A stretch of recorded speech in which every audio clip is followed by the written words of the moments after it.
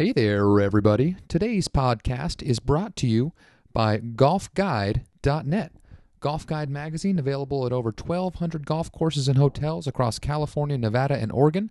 Help you find great places to play golf, and when you finally decide to go ahead and hit the links, visit GolfGuide.net to save 30 to 70% on your greens fees. Once again, Golf Guide magazine and GolfGuide.net. Find golf that you want to find. And today's podcast is a little bit on the lengthy side. Looks like we got a little 2 hours and change of audio delightfulness for you. So feel free to skip ahead to whatever part you want. Today we cover an array of topics that were a ton of fun to talk about with my good friend Casey. So I hope you guys enjoy.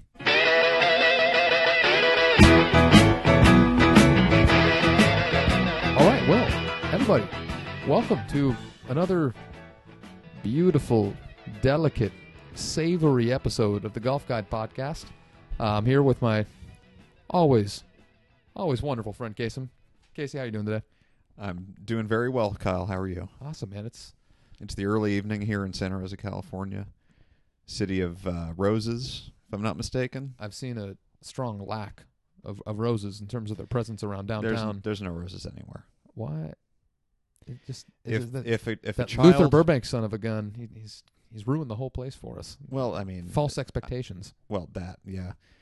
They must be worried that if children go up and frolic in the bushes, that they'll get horribly scarred, and their parents will sue the city for all kinds of distress.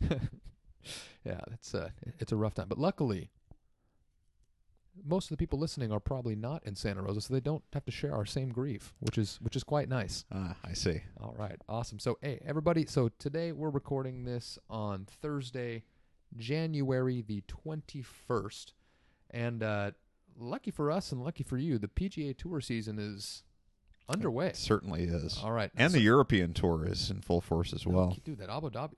Who's the gentleman? So, right now, the first round just concluded in Abu Dhabi, as well as down at PGA West at the Career Builder Challenge. Did you get a chance to watch or hear about anything that happened in Abu Dhabi today? I was only able to watch the first 2 hours of the broadcast from Abu Dhabi because I had to go to bed and work to save the world today. And I have the rest of it taped, and I'm going to watch the second round. And we're very thankful that you're out there. Oh, yeah. Just being the man. I'm Superman. Making a brighter future for us and our children. The last I checked, it was very early in the round, and I think Martin Keimer might have even had the lead, but I don't know who ended up with the first round lead. Martin Keimer played outstanding golf today. I think he ended up shooting I don't know, it was Henrik I'm thinking of that shot a 65. Never put any money on Henrik Stenson, by the way. Henrik shot 65 today, so he's 7 under after one. Spieth shot 4 under. Let's see here. McIlroy 6 under, 2 off the lead. Mm-hmm. The leader after one round at 8 under par, shooting a 64 today, is U.S. amateur champion Mr. DeChambeau. Really? I didn't even know he was in the field. I had no idea he was playing in this. That guy is something else. Did you watch the amateur? No. I did not know who he was until I saw the leaderboard today, and I was fascinated. I said, who the hell is this guy? He is a taut physical specimen with an old-fashioned hat, and he's got the set of clubs that you've heard all this story. It's the oldest story in the world. Everybody's heard the DeChambeau story, but all of his irons are the same length. And crazy bastard. Yeah. And I think they're the same lie. The only thing that's different from his irons is the swing weight might be different and the loft. And that I think goes for all the wedges as well. So they are all, I think, about the length of an ordinary 7-iron. And the fuck's wrong with this guy? It works. The guy is he's like a swing machine robot. He's even more accurate than that in a sense, because even a swing machine robot has different length clubs that it swings. Of course, you calibrate it, but his golf swing is very upright. It has no loop whatsoever. It's a one-plane golf swing. He is really strong. He's in incredible shape.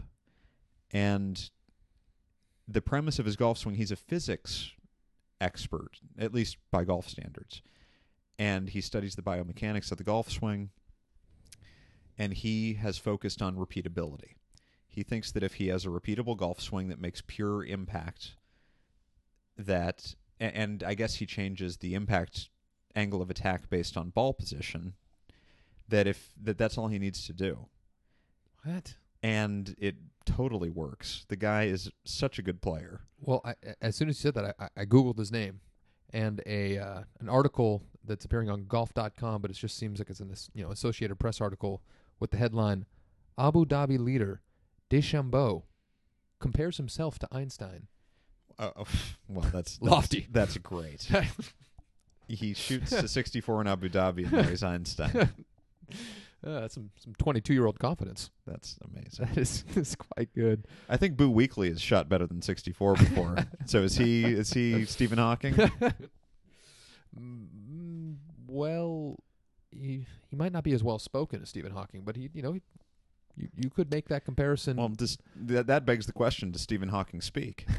Because the voice comes out of a robot. I'm going to go ahead and say no. That's an interesting legal question. That's a tough one. Oh, by the way, it appears that we're out of delicious Sierra Nevada Pale Ales, the unofficial sponsor of the Golf Guide podcast. Do we need another beverage? I think I'll wait just a moment until maybe you start in on a story. Well, I can get in a little bit of this DeChambeau article if you wanted to go. Please regale the audience. So, on this DeChambeau article, just to kind of follow up on what you were talking about regarding this guy's just physical prowess and his odd mental approach, and I guess it would be his mental and physical approach to this game. He says he's doing it all through, quote, innovation. And he says, why be nervous about anything that's going on? There's no expectations for me. I'm not worried about anything. If I hit a bad shot, I've got an opportunity to show my grace and my character.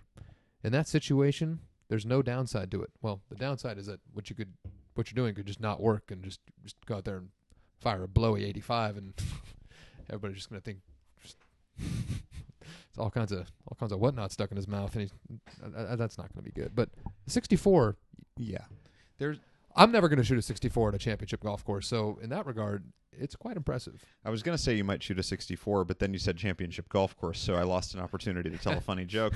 But DeChambeau, another interesting thing is I believe that he went to college at Southern Methodist and was powerful, Eric Dickerson, a strong, leader of their program, of course, and that they were sanctioned by the NCAA. So he did leave school earlier than he was planning because the program would have been ineligible for NCAA championships and various other end-of-year prizes. So he decided, F that, I'm just going to go shoot 64 in Abu Dhabi and, forego my degree. So I do think he left college early because of NCAA sanctions. But that would have been pretty recently then? Yeah. Interesting. After the amateur. Interesting. When does the amateur take place again? Like what time of the year is it? Midsummer? I think it's after the U.S. Open. Okay. It's probably like between the Open Championship and the PGA, but I'm not entirely sure. Are you one of the golf fans that sees the amateur as a sort of fifth major, and that because it is the highest amateur tournament possible, do you give it? No. It's not the fifth major, but it's incredibly prestigious. I think that if all you ever do in your golfing career is win the amateur, that's a pretty robust golfing career. In a sense, it's cooler than if you're a guy who never won the amateur, and let's say you won once on the PGA Tour, which is objectively more difficult than winning the amateur. For some reason, it's just not as cool because it's not a national championship. And most of the greatest players in the history of golf have won the amateur, although tons of Hall of Famers never did. Right. So I'm not sure if it's just a romantic idea and the history of the tournament, but so much of golf is based on romance and history. Yeah. As a fan, would you rather watch the amateur than, say, a middle-tiered PGA Tour event? Absolutely. Yeah. Definitely. It's match play. It's really exciting. It's mostly stud college players at this point. And it's great to see a lot of players you've never seen before. and you don't know where their ceilings are going to be, and they're also very individualistic, like DeChambeau, more than anybody. You never have seen a player like that before. Mm-hmm. And by the time they show up on the PGA Tour, some of the mystique is gone. And I like watching the amateur and trying to peg who I think is going to be successful and who's going to fall short. And, you know, I always thought Danny Lee, after he won the amateur, was going to be one of the greatest players on the PGA Tour because he was so frigging good in that tournament. And then he fell into a volcano for about 7 years, and now he's winning tournaments on the PGA Tour, and he was on the President's Cup team. So it goes to show that you can tell talent from the amateur. But then when you get on the PGA Tour, it's a whole different animal, and sometimes it just eats you up. Yeah. So as you're saying there, I had a little, because I got a little motivated before the podcast here tonight, I had a little thought in my head that popped in that I wanted to share with you and get your take on. This is as random as you could possibly get. So there's no arguing that the weakest major on the tour calendar is the PGA, correct? In terms of prestige, it's definitely the weakest. Certainly, it is. And in terms of golf courses, it's the weakest. Yeah, and would you say that it's also, I don't want to say it's the least exciting, but you're generally less excited for the PGA than you are for any of the other three majors, correct? Absolutely less excited for it, but I think that oftentimes the actual tournament has been more exciting, or at least as exciting as the other majors. Yeah. So I have a question for you. Mm-hmm. Let's say you're that dirtbag Tim Fincham, all right? The PGA Tour is your oyster. You can do whatever you want with it, within mild reason. But someone has given you the authority to make changes to the PGA Championship in hopes that maybe you could find some way have it be the major that is somehow a little different from the other majors.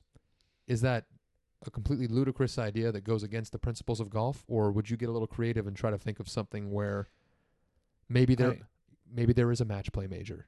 Well, funny that you say that. The PGA used to be match play. Up until when? Until the mid-50s at least, and maybe the 60s. So the PGA used to be, I'm not sure if there was any stroke play, but it could have been the same as the amateur format, but it certainly was a match play tournament. Mm-hmm. And they chose to end that. But, a lot of the best players who have ever played the game who did win the PGA won it in match play format.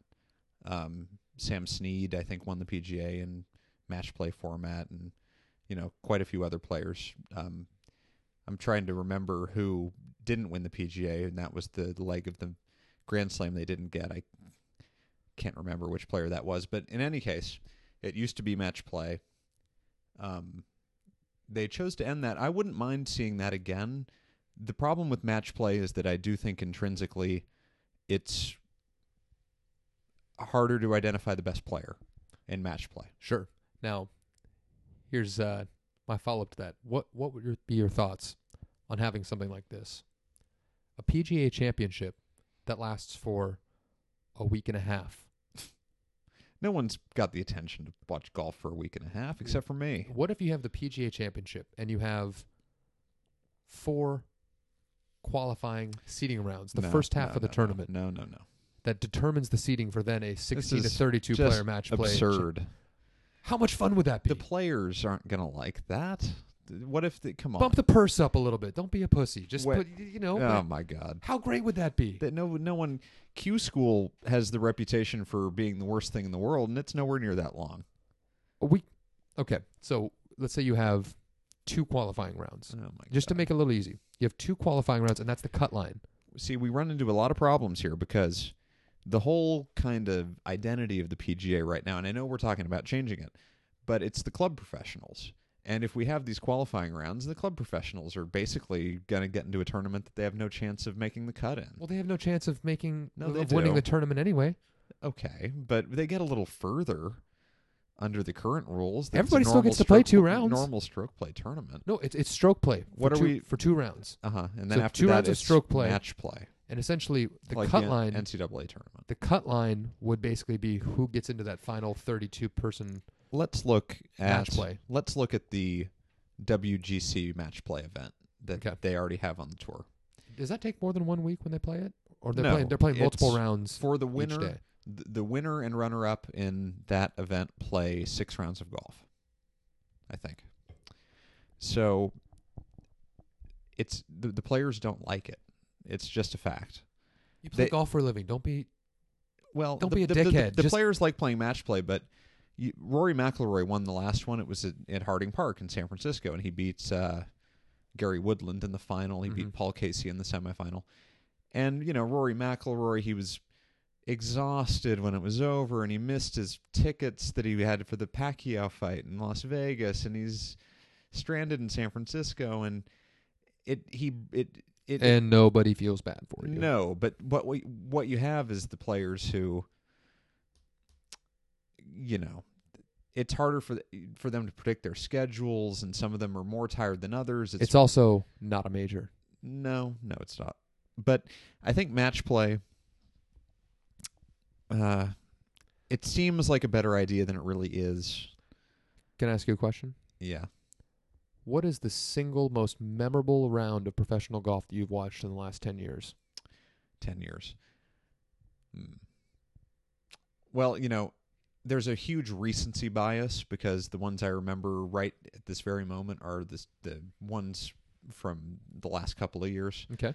I mean, And that's okay. we can't help but mention the final round of the 2008 U.S. Open. The final round or the The Monday playoff? The final round. The Monday playoff was less memorable, Mm-hmm. but it was very good. But they didn't play particularly great. I think they both shot 1 under, which is solid. But At the U.S. Open, that's it's really good. it's good. If you shoot that 4 times, you'll win the tournament. Sure. But I do think that the best round that I can remember was that final round of the PGA Championship back in 2014. I thought you were about to go all Rich Beam on me. No, absolutely not. The Rory McIlroy back 9 comeback Mm-hmm. to beat Fowler and Stenson, and that was just great. It was okay. And, Do you remember that's a perfect counter argument because mine was the 2008 U.S. Open. Yeah. Where it's basically mano a mano. It's just Tiger Rocco Mediate. Well, no, it wasn't. There was Lee Westwood. Yeah, but Lee Westwood had a Come birdie. on. Westwood had a birdie putt to get to the number on 18. Lee Westwood's not going to make that putt. Oh, but he had it. It was not that much longer than Tiger's, and of course he's not going to make it. But it was good. It was riveting. And if one guy ever deserved to win a major who didn't do it, besides Colin Montgomery, it was Lee Westwood. That guy finished so high in so many tournaments. I recently saw a picture of Lee Westwood wearing shorts on a practice round in Abu Dhabi. Did you see that? The European Tour is allowing players to wear shorts for all the practice rounds now. That's fascinating. They should allow players to wear shorts for the practice rounds, but not Lee Westwood, because no one wants to see his legs. They should let Rafael Cabrera Bello wear shorts and Rory McIlroy, not Lee Westwood. He's a pasty fellow. He's pasty and he's strong, but also pudgy, and those legs have all kinds of odd-shaped hair patterns and weird marks on them. Very unnecessary old, middle-aged man veins too. 'Cause just from awkward dehydration. Only the players combined with a little bit of insecurity about some slender legs and a large, broad shoulder. Only the It's players just- from countries that have Mediterranean seaboards can wear the shorts. Now, as far as Americans go, if they allowed, would you be in That's favor? even worse. Well, okay. Would you be in favor of them allowing shorts for the practice rounds of PGA Tour events? No, No, I wouldn't be in favor of that. just because it makes guys look like a dill. Yeah, it doesn't look good. Shorts on men is not a good look. It just isn't. I look great in shorts. I'm sure you do, but there's a reason that nobody is allowed to wear shorts in any kind of context in America where they're supposed to look good, unless they're movie stars and they're cavorting with Taylor Swift in Malibu. I guess you're right. Yeah. Even in a practice round? Oh, come on. You're at work. I mean, these are guys at work. Yeah, I guess that's true. I know because Jordan Spieth came out today talking about because he got to wear the Abu Dhabi event is technically a European Tour event, and he was wearing shorts in the practice round, and it came up afterwards. Jordan Spieth can wear shorts whenever he wants. I've got no problem with that. When you're just a handsome and is just balling Yes. on a just unparalleled level, unless you go back to Tiger in 08 or before that. Tiger had a couple of years that were better than Jordan Spieth is playing, but it's the next best thing. Well, that's what I mean. Like, nobody's been at this level. No. Since basically Tiger, got You know, his ass beat by his wife, and then I can't shards of glass entering his temple and I things can't like that. figure out. I can't figure out how he does it exactly, except for the incredible putting. The rest of it is just really solid, but there are a lot of solid players on the tour. What are your thoughts on like the little hitch that he has, like right in the beginning of his putting stroke? I guess A lot of guys have that. I feel really comfortable when I do it, but it never really produces results. So, But but Jordan's- something about it feels really natural. So I'm always inclined to want to do it, but it just never really works. I've read why a lot of guys have that little timing mechanism at the beginning of their putting strokes. There was an explanation that I bought for it. I can't remember what it was, but it's extremely common. Very few players start their putting backstroke from a dead silent position. Most of them have a tiny pre-move. Some sort of little timing mechanism that helps them get just clicked in. Did you watch the Sony Open? I caught bits and pieces of it. I followed a lot of it online, but unfortunately I didn't get to watch a whole bunch of it. I was moving this past weekend, so... Did you see Zach Blair? He was the third place finisher. Okay, I heard the name. Refresh me a little bit, and you can... anybody that's listening, you can refresh them he's as well. He's a real...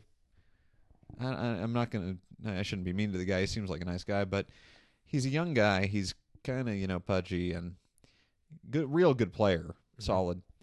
He's got the most obnoxious putting tick that you ever have seen. He steps around and moves his feet like Fred Astaire. Oh, he's the fucking shimmy guy. He's the shimmy guy. Oh. One of the announcers said it was the Blair Twitch Project, which I thought was pretty funny because it's extraordinary. He's twitching like a meth addict on payday anytime he putts. And he does it right up until the moment he putts. And he makes a ton of putts. He's a really good putter. So go figure. What? He's way better than I'll ever be at putting, and he is like, he's like, I don't know what he's like. The Blair Twitch Project. Blair Twitch Project. That's so good. Yeah, he was with. And what's up with your boy Fabian? Fabian with 7 straight birdies in the final round. When does that ever happen? Who birdied 7 straight holes? This is a storyline. Fucking weirdo. Like I don't know if this is why he did it. He's a good player, but a thing to pay attention to in 2016, because it's going to be a cool year for golf, is whether players who have a lot on the line potentially with the Olympics, whether they maybe step up and decide, I don't know, whether it provides extra motivation. It's totally speculation. Who knows what motivates guys? They have plenty of motivation ordinarily just to win majors, win tournaments, keep their cards, make money. But guys from certain countries, they know if they're in the top 2 in the world rankings from their countries that they're going to be able to get into the Olympics, and a victory practically clinches that if it's a PGA Tour event or a European Tour event from certain countries. So we'll have to see if some smaller country players overperform this year. What do you... That's a tough one. What do we know yet? What tournaments are going to suffer? What tournaments are basically going to be coinciding with the Olympics later this year? I'm going to look it up here. I think the Olympics will be before. I believe they'll be between the U.S. Open and the Open Championship. That's what I think it's going to be. Oh, I'm looking at the PGA Tour Latino America side. No wonder it says nothing looks familiar. Evidently, some kid who's been playing golf for 5 years won the Latin American Amateur and got a spot in the Masters. He's like 17. What? A spot in the Masters? Doesn't that piss you off? Fuck yeah, it does. It'll be. I hope he does I real finished well. I last don't know if place by he's. 40 strokes, but I get to play Augusta. I don't know if I he's. wouldn't even care. I don't know if he's good or not. I didn't watch any of the Latin American Amateur Championship. Oh, I'm sorry. I did. I'd heard a little something. He's like a How did he 17-year-old. qualify? You win the tournament. It's an amateur tournament, just like the U.S. Amateur gets a berth. Huh. But the Masters is doing a pretty wise thing. They're giving berths to the winners of the Asia Pacific Amateur and the Latin American Amateur in an effort to grow the game. Sure. That makes sense. Yeah, it does. But I'm just extremely jealous.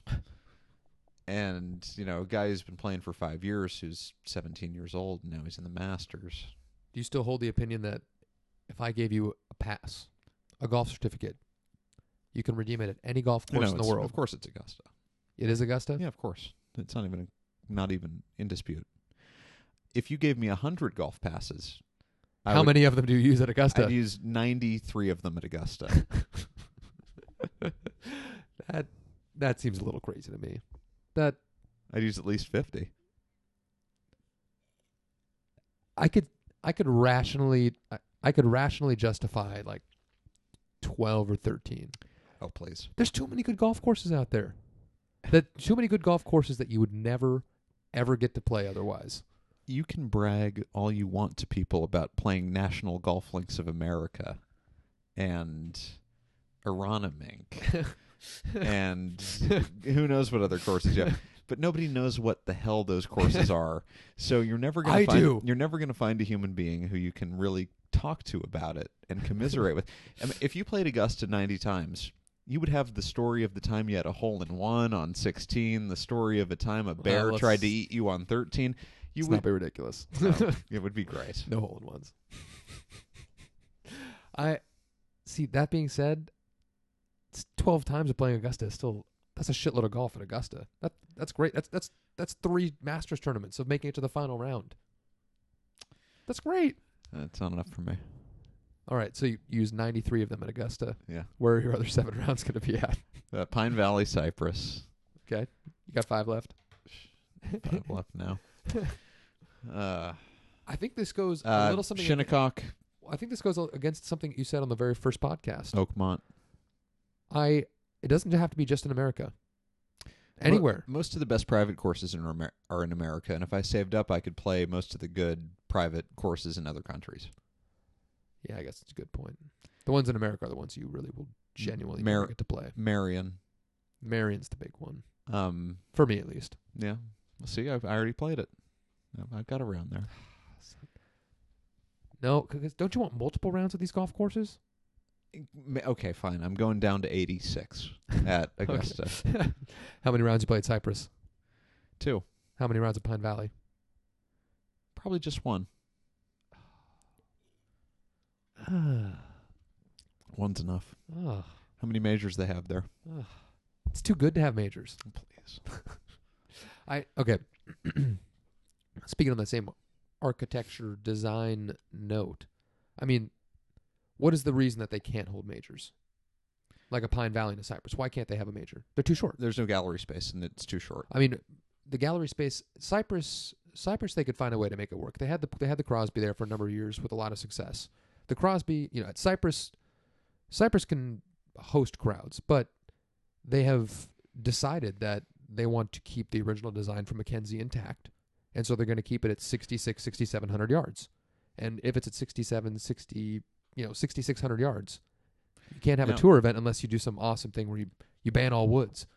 Well, no. So here's the thing, and I guess it's just a style of thinking that hasn't appealed to people who run the tour. But what really would stop them from hosting an event on a course that short?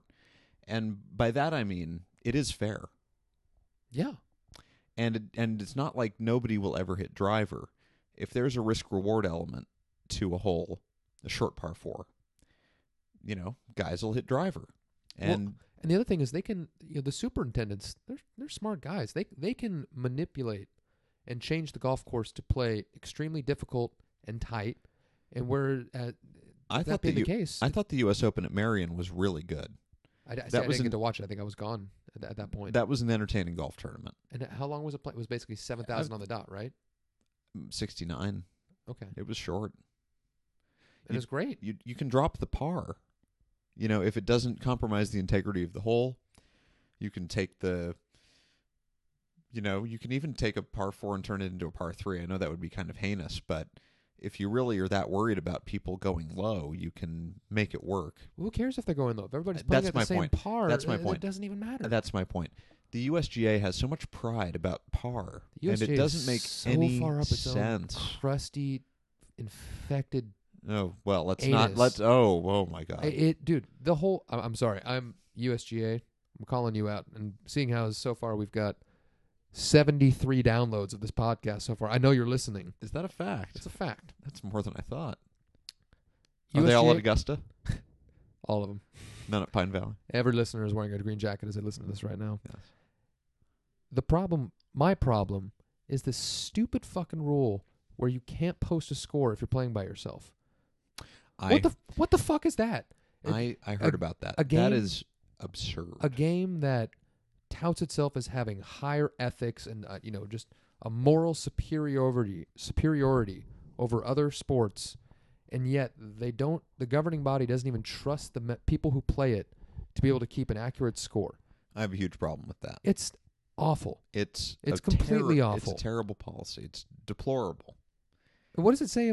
What does it say about the USGA and the way that it views the golfing community? Well, let's be honest. There are a lot of people who, first of all, there's no good reason to give yourself a lower handicap than you really have, but there are a lot of people who do that just for vanity. Whereas me, I would want to go the exact opposite. I want as many strokes as possible. The USGA should have no concern about vanity handicaps. They are irrelevant. If a person is trying to qualify for the Open, the public links, let them go out there and then embarrass themselves American Idol style. Come on. Like, if they really think they're going to qualify and they go out there and they shoot a 94, let people laugh them off the golf course. They won't do it again. Yeah, I mean, I don't understand it. There's no rationale for it. Makes me angry. It's just my respect for the USGA, which was already low, is Chambers Bay almost non-existent. Did now. you watch that one? Were you It's out of the fucking country? Awful. Oh my God! I was in Seattle for the first round. It ended up being a good golf tournament, which obscured the fact that it was a really terrible course, completely awful venue. Terrible, awful. It looked good on TV, but everything I've heard about people that actually attended the tournament, horrible for spectators.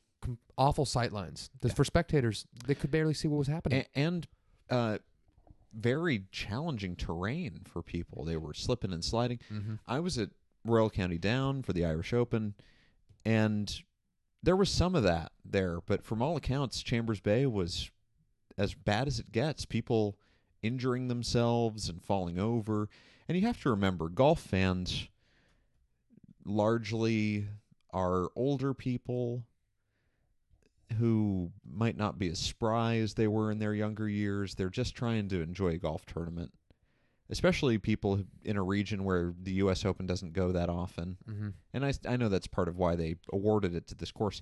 They need to... Pacific Northwest, don't worry, you're important too. They need to make some serious changes at that golf course to ever consider hosting a major again. And here's the thing about the USGA. We know that they're so proud that they'll never admit it was a mistake, and they're going to send the U.S. Open back there. Now, since we did bring that up when you were talking about a couple of those courses, I have to bring this up. I tweeted about it like 2 weeks ago when I saw it. Golf Digest has come out with their new 2016-2017 ranking of the world's 100 greatest golf courses. I heard a little bit about that. If I could sum up the list in one word: garbage. 2 words? It's fucking awful. It is the stupidest list I have ever. I need you to come up with the 3-word version right now. Hot, fiery dick. It's terrible. It's absolutely awful. And now, is Royal County Down number 1? Number 1. Mm-hmm. Best course in the world, according to Golf Digest. I think that's fair enough, but there are other choices on there that are very questionable. Didn't a bunch of new courses come up to 20th? And there is one new course. It's the first time it's been on any list. It finished construction and opened up within the last year, so it hasn't been on any top 100 list at all. It is now ranked at the 19th best course in the world. Wrong. The answer is wrong. Well, here's the thing.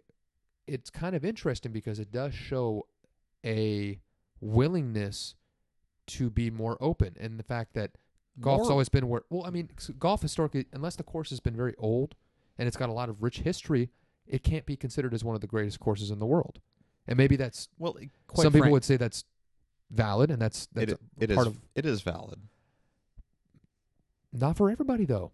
Like for me, I mean, obviously, but when I go to Bandon Dunes and I play those courses up there, I know for a fact there's maybe only a handful of golf courses in the entire world that I would rather play than those up there. And those are 10 years old. Yeah. 15 years old. But what would have been so terrible with debuting Bandon or Pacific or all those courses up there at 85 and then letting it climb over a 5-year period whether people agreed with you, whether they maintained the conditions and the quality? Well, I will say this. If there was a course that could jump that high on the list, from everything that I've heard about this new course and everything that I know about the people who built it and the architects who designed it, it's the perfect storm. So, is this a Core Crenshaw course? It's a Core Crenshaw course. That does get me excited. It was commissioned and built by Mike Kaiser. Oh. Of Bandon Dunes fame. And it's right on the coast. Much in the same dramatic fashion as Cypress Point. It's in Nova Scotia. Yeah. Which is probably part of the downside for a lot of people. Not even the United States. But it's basically, it's already been referred to as, I don't remember the specific, golf design, golf architecture writer, but he's already calling it the Cypress of the East. The course is called Cabot Cliffs. It's part of the new Cabot Links facility that Mike Kaiser is building in Nova Scotia right now. They already have one golf course that opened a couple of years ago called Cabot Links. The new one that Core Crenshaw designed is called Cabot Cliffs. From everything that I've seen, it looks unbelievable. Like, I will happily spend the thousands of dollars required for me to fly out there. Now, is this a resort course? It's like Bandon Dunes. They're putting the same process where they built just a little bit of very simple accommodations for people. I'm very open-minded. I just think that when you're talking about a new golf course, you're necessarily going off of very few opinions. Sure. And, they do it with all sorts of stuff. I mean, restaurant rankings is the best analogy for it. And you get new restaurants. And the restaurant world has high turnover, much higher than the golf course world. Mm-hmm. You have world-class restaurants that close 5 years after for no particular reason. The chef decides to move on, whatever. But it's an odd industry. It is. So, there's advances in agronomy and golf architecture and earth moving and site selection. So a lot of great golf courses are getting built, and it's perfectly acceptable for a new course to be high on the list, but I think that things need to stand the test of time in order to validate themselves. At least, and it doesn't need to be a long time, but at least a couple of years. Give me a break. Mm-hmm. Yeah, I mean, I don't think you're wrong, but I also don't think the people that put the list together in this particular instance. What courses did it beat? So that's where it starts to look a little. When you see some of the courses that it's ranked ahead of, right, that's when you start to get a little. So as we pick this list apart a little bit, because that's this, and then a little bit later in the podcast we'll get to our predictions for the PGA Tour season of 2016. Wonderful. But as we pick apart this list a little bit,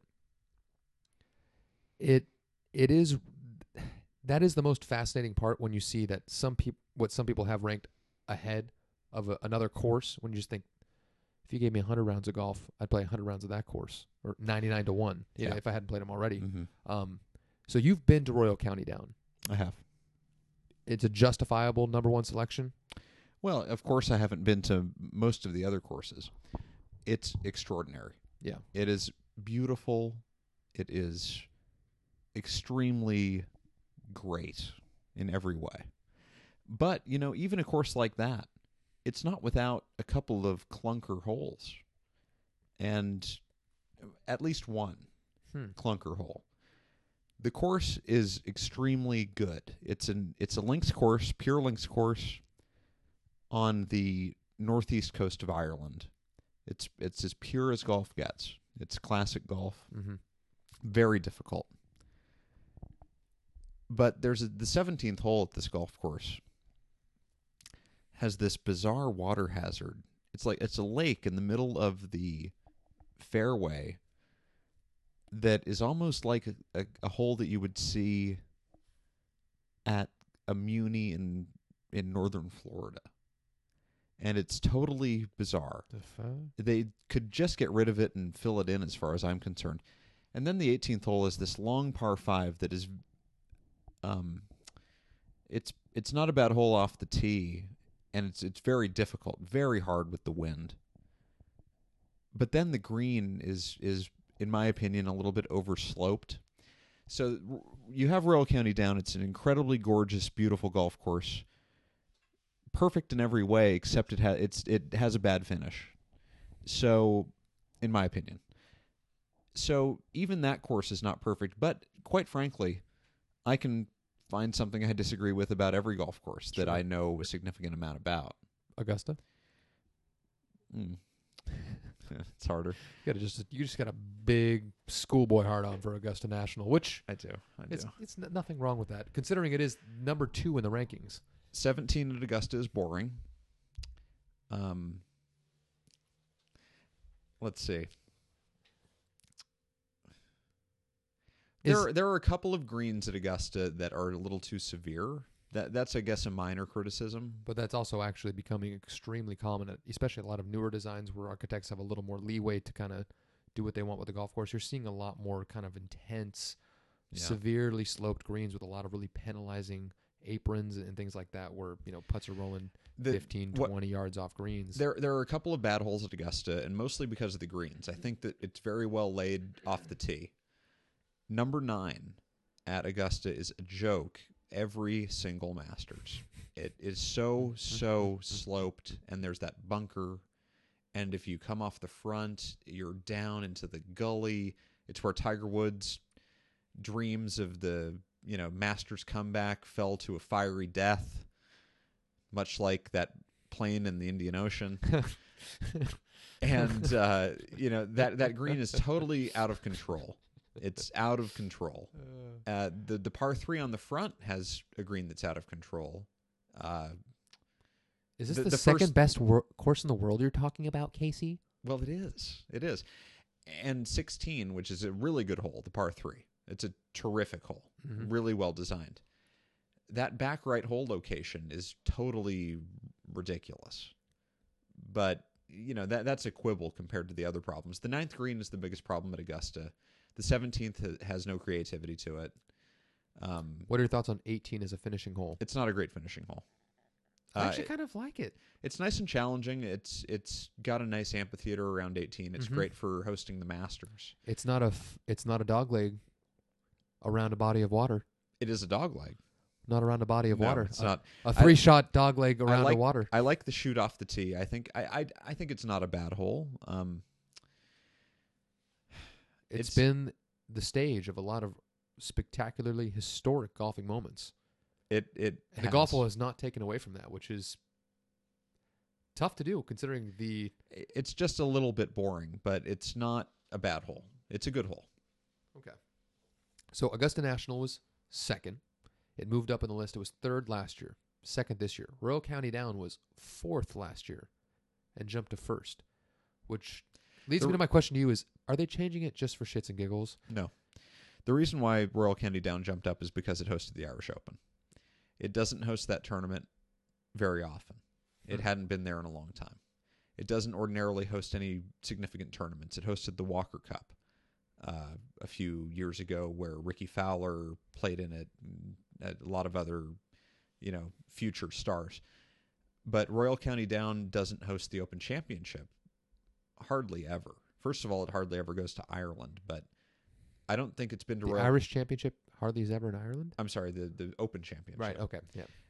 I don't know. Has it been at Royal County Down? And quite frankly, the Irish Open is very rarely at Royal County Down, even though it's the best course in Ireland. It's it's hard to access. It's on the coast. It's the road system and the logistics.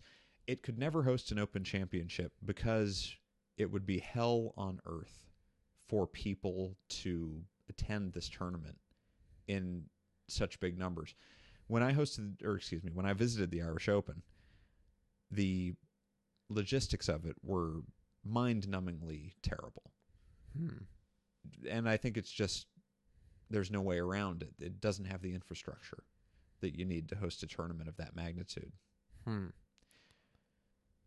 But the reason that it jumped up to 1 is because it did host a major tournament. It got attention. People have always known how great of a golf course it is. It was number 4, but then it hosts the Irish Open. People remember it. Rory McIlroy is there. Ricky Fowler. I saw Ricky Fowler chip in for eagle. It was amazing. Wow, that does sound quite nice, actually. Ernie Els and Miguel Angel Jimenez and the cigar, and it was really enjoyable. It does sound pretty nice. But people remembered that it existed, and people saw some of the best players in the world on it, and that's why. It's a fucking gorgeous golf course. It's beautiful. I mean, from an aesthetic standpoint, in terms of watching golf, maybe not necessarily playing it, it'd be tough to beat it. And I'm sure if, whenever we do end up playing it, which will be at some point. I was given a round of golf there as a Christmas present, so I do have that in my back pocket. Get the fuck out of here. I do have that. That is going for me, which is nice. Well, I will get my funds together, so when you need somebody to come with you and play, I'll be right there by your side. If I'm invited, that is. Too bad I don't have a pot to piss in. So, well, I would, once you once your legal career takes off, once you get that time off in like 7 or 8 years from now, I'd be happy to play with you, sir. All right, perfect. Yes. Perfect. Well, as we go a little bit down the list here, so we had Royal County down at 1, Augusta at 2, Pine Valley at 3. Pine Valley fell back from 1 to 3. Yeah, because who knows what that course is even like. I mean, I've seen pictures of it. It looks really cool. But, if you are fighting tooth and nail for your obscurity, then eventually people are going to forget whether your course is great or not. Everything I've seen from it, it just looks like the most buttery golf course I've ever seen. Yeah. And it's not as scenic as many of the other courses at the top of the list. It looks quite gorgeous. I mean, despite the fact it's in New Jersey, outside of Philadelphia, it is remarkably gorgeous. It's carved into forest, is it not? It is. So sand dunes with the golf holes themselves are very dunes, picturesque, but in terms of the land, it's not like Cypress, of course, or even Royal County Down. But some people would argue that going through the forest is more beautiful than being on the ocean. Oh, who argues that? There are those people out there. Fine, fair enough. It does look awesome, excuse me. George Crump, who built it and died before it was finished, it was his little baby. He was like a hotel owner back then, and it was like his life's work. He decided he wanted to build the greatest golf course ever, and he brought in guys like Colt, Tillinghast, George Thomas, guys who designed Olympic Club, all right, San Francisco Country Club. I'm blanking out on awesome Tillinghast designs. It was like Aurora Medina, Beth Page. Mm-hmm. Right. Okay. So, I mean, and that golf course has fingerprints from some of the greatest architects ever to design courses in America, all with a little bit of a something on that golf course. And the product looks awesome. And can I tell you how much I've been nerding out the last couple days? Sure can. I am currently reading a book. Oh, Christ. Called Dream Golf. It is a book about the creation of the Bandon Dunes Golf Resort. Oh, that sounds good, actually. But also with a big backstory on Mike Kaiser, the owner and the developer, and his backstory and all the stuff associated and all the people that went into creating the resort who, oddly enough, now that I'm reading this, I'm starting to see these people's names everywhere, all over the golf industry, and how it's crazy that the people that were there when that golf resort was first built, that was so monumental for them that their careers exploded. And right. Well deserved. What a home run. But Mike Kaiser, he will vouch that Pine Valley is one of the 2 best golf courses that he's ever played. And the crazy thing about that is his whole inspiration for the whole way that he likes to build golf resorts is based on links golf. The golf he experienced when he was going to England and Ireland and stuff like that. Yet, he will still say that the two best golf courses he's ever played are Pine Valley and National. Yeah, I can't say anything negative about Pine Valley. I've certainly never played it. Nor have I ever seen live golf from Pine Valley. That's the problem, isn't it? It is. Is that is the problem as well? Of course it is. It is. It's over 7,057 yards par 70. Some of the most beautiful paintings in the world by famous artists, masters, are in private collections. And a few of them have never been in museums. Occasionally, private collectors will loan their artwork to an exhibit that, is concerning a certain subject. But there are Rembrandts and, Van Goghs that have never been photographed and that nobody knows what they look like. What good does that do anybody? Dickheads. and they might be the greatest works of art in history. They might, literally. We just don't know. That know. might be why they're private. But how am I supposed to say that? What a genius comparison. Thank you. Well, all right. So that being said, Pine Valley is third. Cypress is fourth. Cypress dropped from 2 to 4. Pine Valley was at 1. Cypress was at 2. And those have now dropped to 3 and 4, with Augusta and Royal County down, bumping up to 1 and 2. Okay. So those two have kind of switched places. Number 5. This is where I start to have a little bit of a problem. Number 5. What Scottish course is number 5? Oh, please. It's not the Old Course. Is it Carnoustie? It's fucking Royal Dornoch. Really? That's not right. That's not right. I've played the Old Course. When I played it, granted, I played it when I was 15, and so I didn't have the appreciation for architecture and all the stuff like that I do now. And when I played it, I was like, that is a weird fucking golf course. Like, that is a strange golfing experience. Well, you were right. It is. I mean, it's a straight, but it's super cool. It's so cool. And it's It's unlike anything else you'll ever play. It's not so much that the Old Course needs to be number 5, but Royal Dornoch, I mean. Well, the reason that I feel like you have to put St. Andrews so high is not necessarily because it is the greatest golf course, because I would argue there's a lot of golf courses that if I had to choose one golf course to play over and over again for the rest of my life, it wouldn't be the Old Course. There are courses that I choose over it.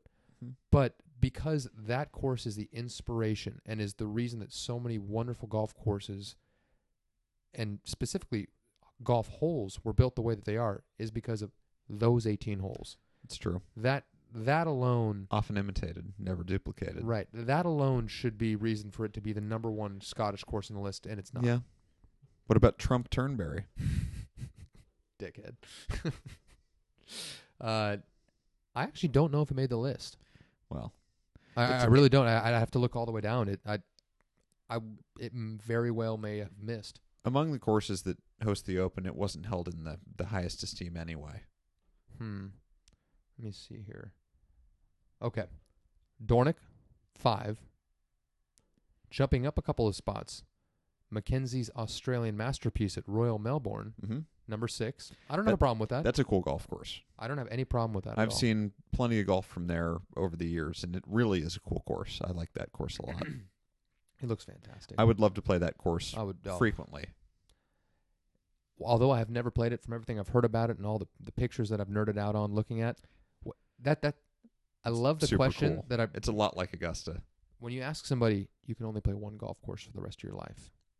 That's a question you really have to think about, because a golf course might be incredible the first 10 times you play it, and then it might get a little stale. Mm-hmm. What is, what's a golf course that 300 times in, you're still really excited to go play it? For you, I mean, Augusta, you can't really go wrong. Yeah. I mean, that's probably the answer for most people. It happens to be my answer to pretty much everything. But Royal Melbourne, from everything I've heard, is a course that would happily and easily meet that requirement. It's fantastic. It's fantastic. Melbourne, 6. Shinnecock, 7. It's a great golf course. Really fantastic. The Old Course, 8. Okay. Muirfield Okay, that's at very 9. I like that course. This is a pretty good list so far with a couple of weirdness. Marion 10. I like Marion a lot. It's not. I wouldn't put it that high, but it's a really good course. It's not the courses in the top 10 that I have so much of a problem with. It is just the specific ranking of the 10 in the order at which they set them. You can't have the old course be not the best Scottish links.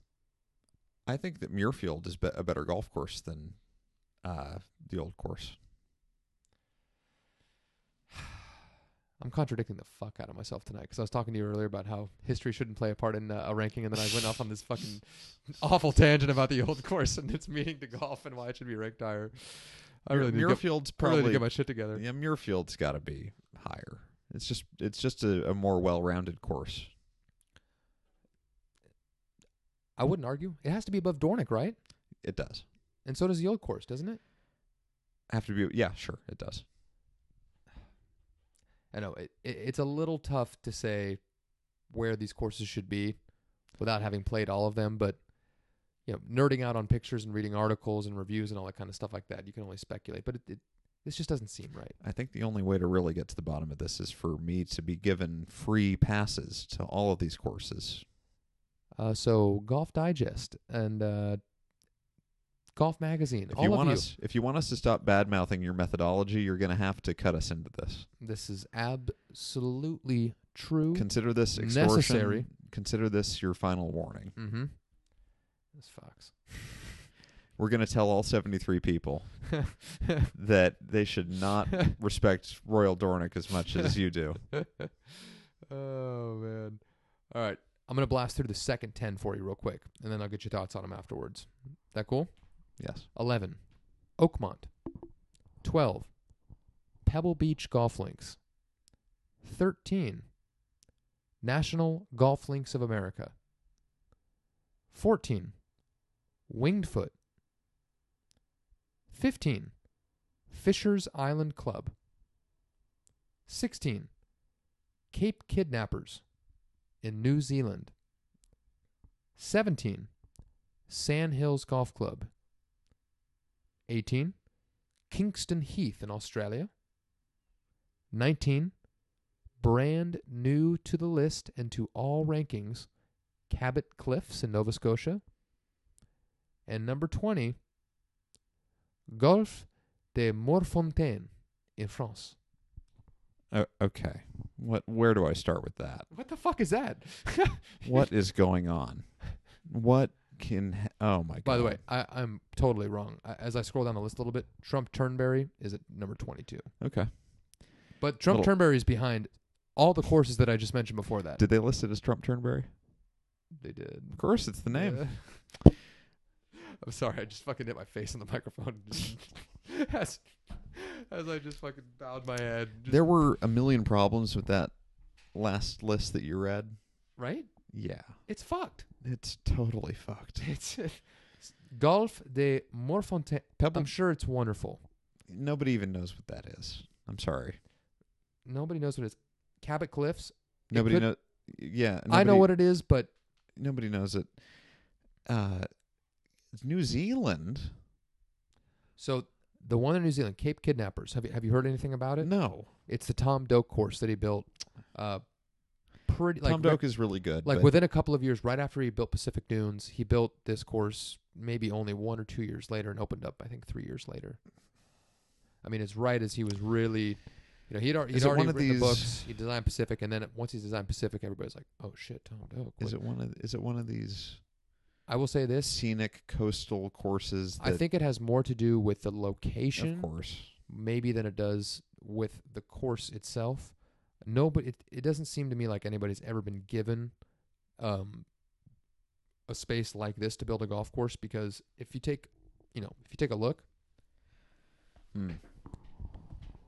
it's one of these courses where these random golf holes are just built on these little jetties of cliffs that shoot out towards the ocean. It doesn't do it for me. I'm sorry. It doesn't. When you think about the courses that it's ranked above, that's when it doesn't make any sense to me. I'm sure it is a completely amazing golfing experience. I think everybody is kind of attracted to the idea of fitting a golf course into the landscape and doing, And that's how it should be. not doing more earth moving than you have to make the golf course. And that's how fit. it should be. That the greatest golf courses were built with limited land movement. Yes, but at some point, we're falling into gimmickry. Yeah, that one. Yeah, I could agree with that. The other, what one I actually have a problem with is Winged Foot. I think Winged Foot is a boring place to watch tournaments at. I like Winged Foot. I think it might be a little higher than it should be, but I think it's a good golf course. It's like Firestone, Winged Foot. It's not like Firestone. All this shit looks the same to me. It's not like Firestone. We're going to have to agree to disagree. Fisher's Island Club, Seth Rayner design. Get out of here. Get out. Throw it in the garbage. National Golf Links of America is an extraordinary golf course. Fisher's Island, whatever the hell whatever that is, get out of my face with that. Here's the thing. Seth Rayner, who designed it, was like Charles Bear McDonald's kind of understudy. I've seen pictures of that golf course. It doesn't impress me. It does not look. Shania Twain could sum it up. Doesn't impress me much, that golf course. I would have to agree. And also, I read something that they actually don't have a modern irrigation system there because they want to keep the old original design intact. Yeah, keep that up. Dicks. So, Sam, National Golf Links at 13 seems low, too, doesn't it? You mean 2? That's too low. It should be in the top 10. I think it could be in the top 10. There are a lot of good courses in the top 10. I think it's about at the right position. I think it could be higher than Pebble. Yeah. Pebble's a nice golf course, but it's got its weirdness, and It sure does, yeah. Nobody thinks it's...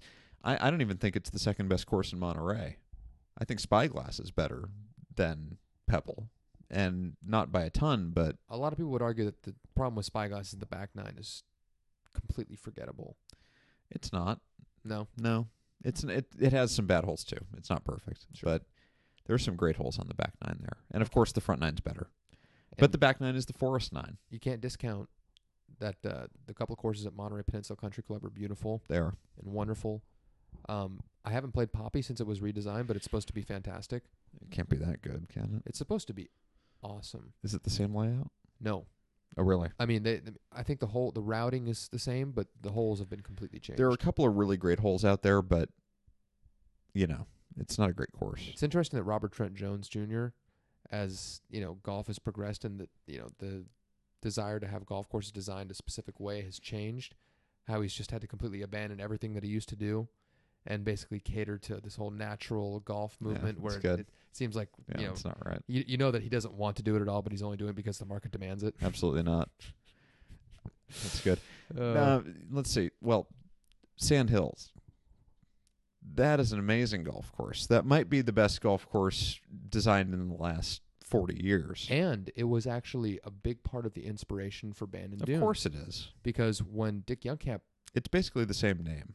Well, when he built it, nobody had ever built a golf course that they intended to be one of the greatest in the country in a remote location. The whole Field of Dreams, if you build it, they will come motto.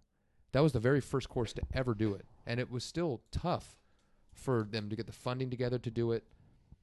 But after it happened, and Mike Kaiser played the golf course and realized how unbelievable it was, that's where he kind of got the last little bit of confidence to be, think to himself, building a really great golf course in a remote location, this can work. And so Sand Hills is a really big, important golf course in terms of the history of golf architecture in America for what it means for the next 20 to 30 years. Yeah, it obviously had a major influence. And have they not hosted amateur competitions there? I think that's as far as they've gotten in terms of hosting big events. I think so. I mean, that's probably like Walker Cups or something. I'm not actually I think sure. they might be scheduled to host something big in the next few years. I'm not sure. I mean, it's a par 71. It's almost 7,100 yards. It shouldn't. Good for spectators, too, is it not? It's out in the Nebraska Sandhills. That's I mean, right. the problem with having a big tournament there would most certainly just be the infrastructure. Well, with hotels. Yeah, exactly. But in terms of the viewing experience, you'd have it. Exactly. Maybe we could put people up in tents. That'd be an experience. That's right. Kingston Heath in Australia. Nobody's even heard of that either. It's considered an Alistair McKenzie design, but an Australian pro designed the course. Does it host anything? Not that I can. Not it doesn't Yeah, list I anything mean, in the I description. have to admit I'm not an expert on Australian golf. No, as am I. And then Cabot Cliffs, we'll see. It may become, it may very well become the Cypress of the East Coast. Okay. It looks like it has that kind of potential, especially when it grows in and it matures. It may very well be that. It does look unbelievably spectacular. At least it's a course you might theoretically play in your life, unlike Cypress. True. Yeah. But also is probably not in as great a shape because of it. Well, true. Very, very true. All right, let's take a look here. Your bladder's feeling a little small right now? Well, I'm not sure about that. It could be the excessive amount of liquid that's in there. All right, let's take a quick bathroom break. Yes. Yeah, that bathroom break was really... Oh, I feel relaxed. Isn't that beautiful? Through the magic of my- recording, it's like we went all the way to the bathroom, pissed, got another beer, and kind of started relaxing, all in a matter of no seconds. We're doing this podcast from a pretty thorough desk, and we could urinate here at the microphone without any kind of genital exposure. So that might be a thing to consider down the road. The power of radio. Right. Yeah, or podcasting. Yeah. Although it's radio podcasting. It's more or less the same thing. All right. I guess to the rest of this list, we'll go a little quicker because a lot of these, but just keep in mind, the thing that I constantly thought about when I read through this list for the first time, as I saw, as I read the names of the courses, I just kept thinking about some of the names that I had already read and thinking to myself, was that really ahead? It's just like whenever Maxim magazine does a 50 hottest chicks in the world list. It's like, what are they thinking? It's not, yeah. Come on. Yeah, it's just not going to happen. Number 21, Hirono Golf Club in Hyogo, Japan. Come on. You know what? Forget it. I'll talk about this later. That was 21. 22, Trump Turnberry Resort.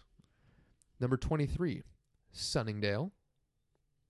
24, another brand new golf course, Cape Wickman Links in King Island, Tasmania, Australia. Interesting. Number 25, Port Marnock in Dublin, Ireland. 26, Carnoustie. So some Cape Wickers bullshit in Australia is better than Carnoustie. Yeah, we all knew that. 27, Royal Portrush. Excuse me. 28, Seminole. 29, another new golf course in Australia, Ellerston. And number 30, New South Wales Golf Club. Oh, my God. Australia is a very strong showing in the top 30. What is happening? Maybe there's just a lot of sneaky good golf in Australia. This list is out of control. Now,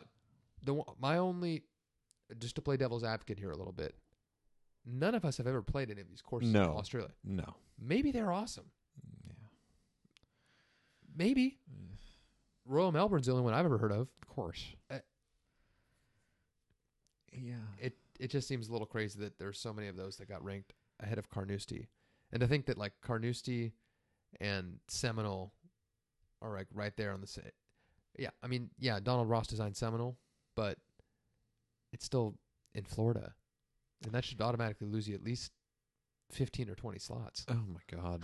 You know? Yeah, I totally agree. I don't know where to start.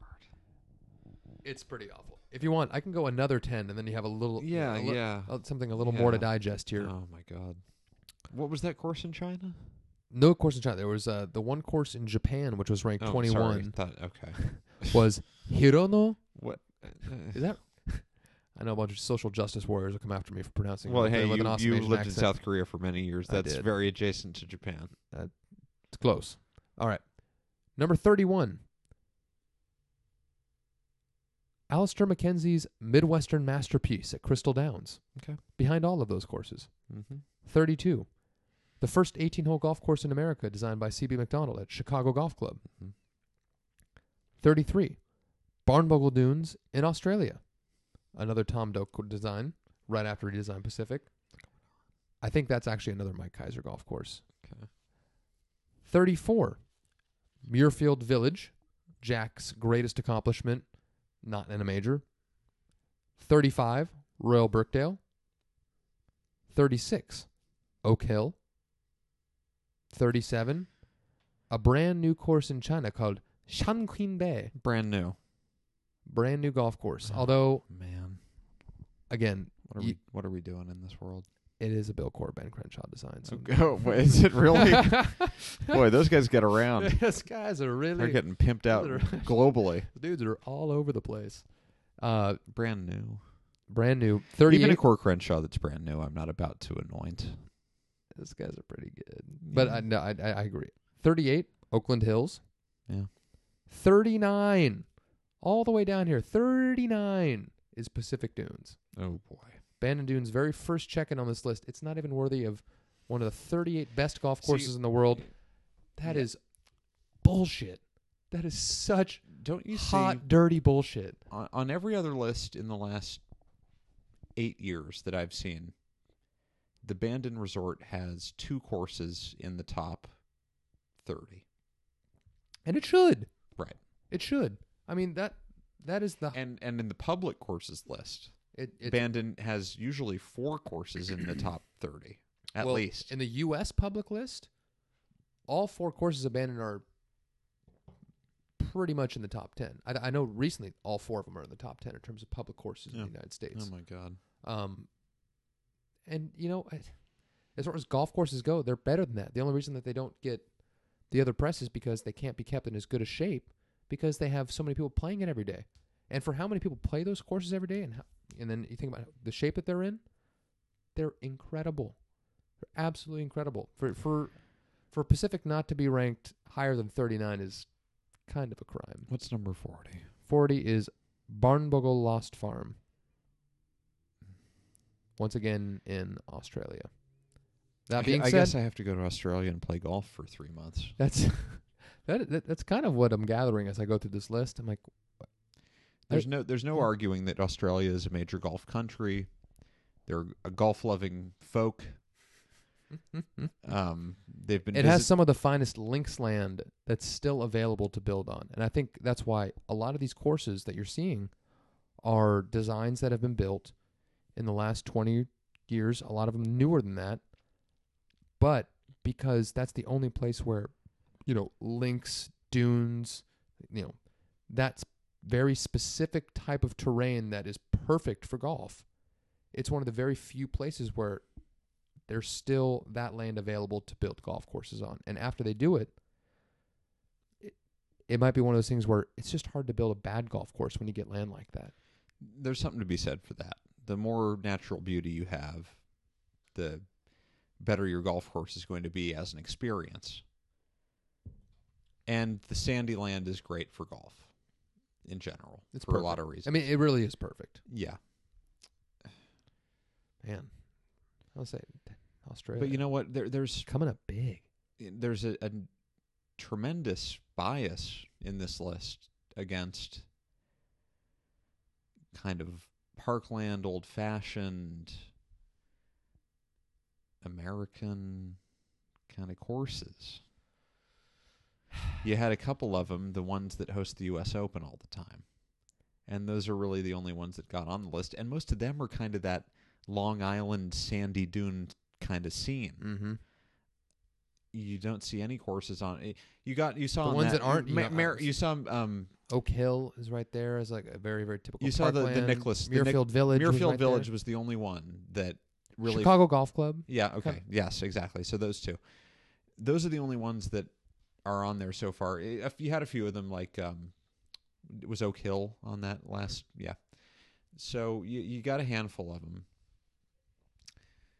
but only creeping in the 36 to 40 range, and it's a little late for courses like that. I think that's a great style of golf. Yeah. Although it's hard to argue with any of the Scottish and Irish entries in the list too, just because you've actually got to see him play the British Open there. You're like, oh, okay, that makes sense. Yeah. I don't know why those are I good. don't know why I have the bias where when I read a list from Australia, I'm like, really? Right. But then if I see one of those over there that I also haven't played, I'm like, okay. Yeah, I mean, the Australia courses and, non-British Isles courses, non-American courses, suffer from not hosting majors. And that is a disadvantage. I know that the Ryder Cup was just awarded to a course in Rome. And, I mean, I've never even heard of this course. Do Italians play golf? I didn't know. The Molinaris are the only Italians who've ever held golf clubs, as far as I know. And they're both good, but, you know. I just thought they made nice cured meats and got drunk. Yeah. And aren't there? What about these? Well, forget it. I've lost my will to argue. I'll start blasting through the list a little bit more. To finish out the top 50, St. George's Golf and Country Club in Ontario, Canada. Blow me. 42, The Country Club. In Massachusetts. Get out of your own asshole. 43, The Links at Fancourt in South Africa, the first African entry on the list.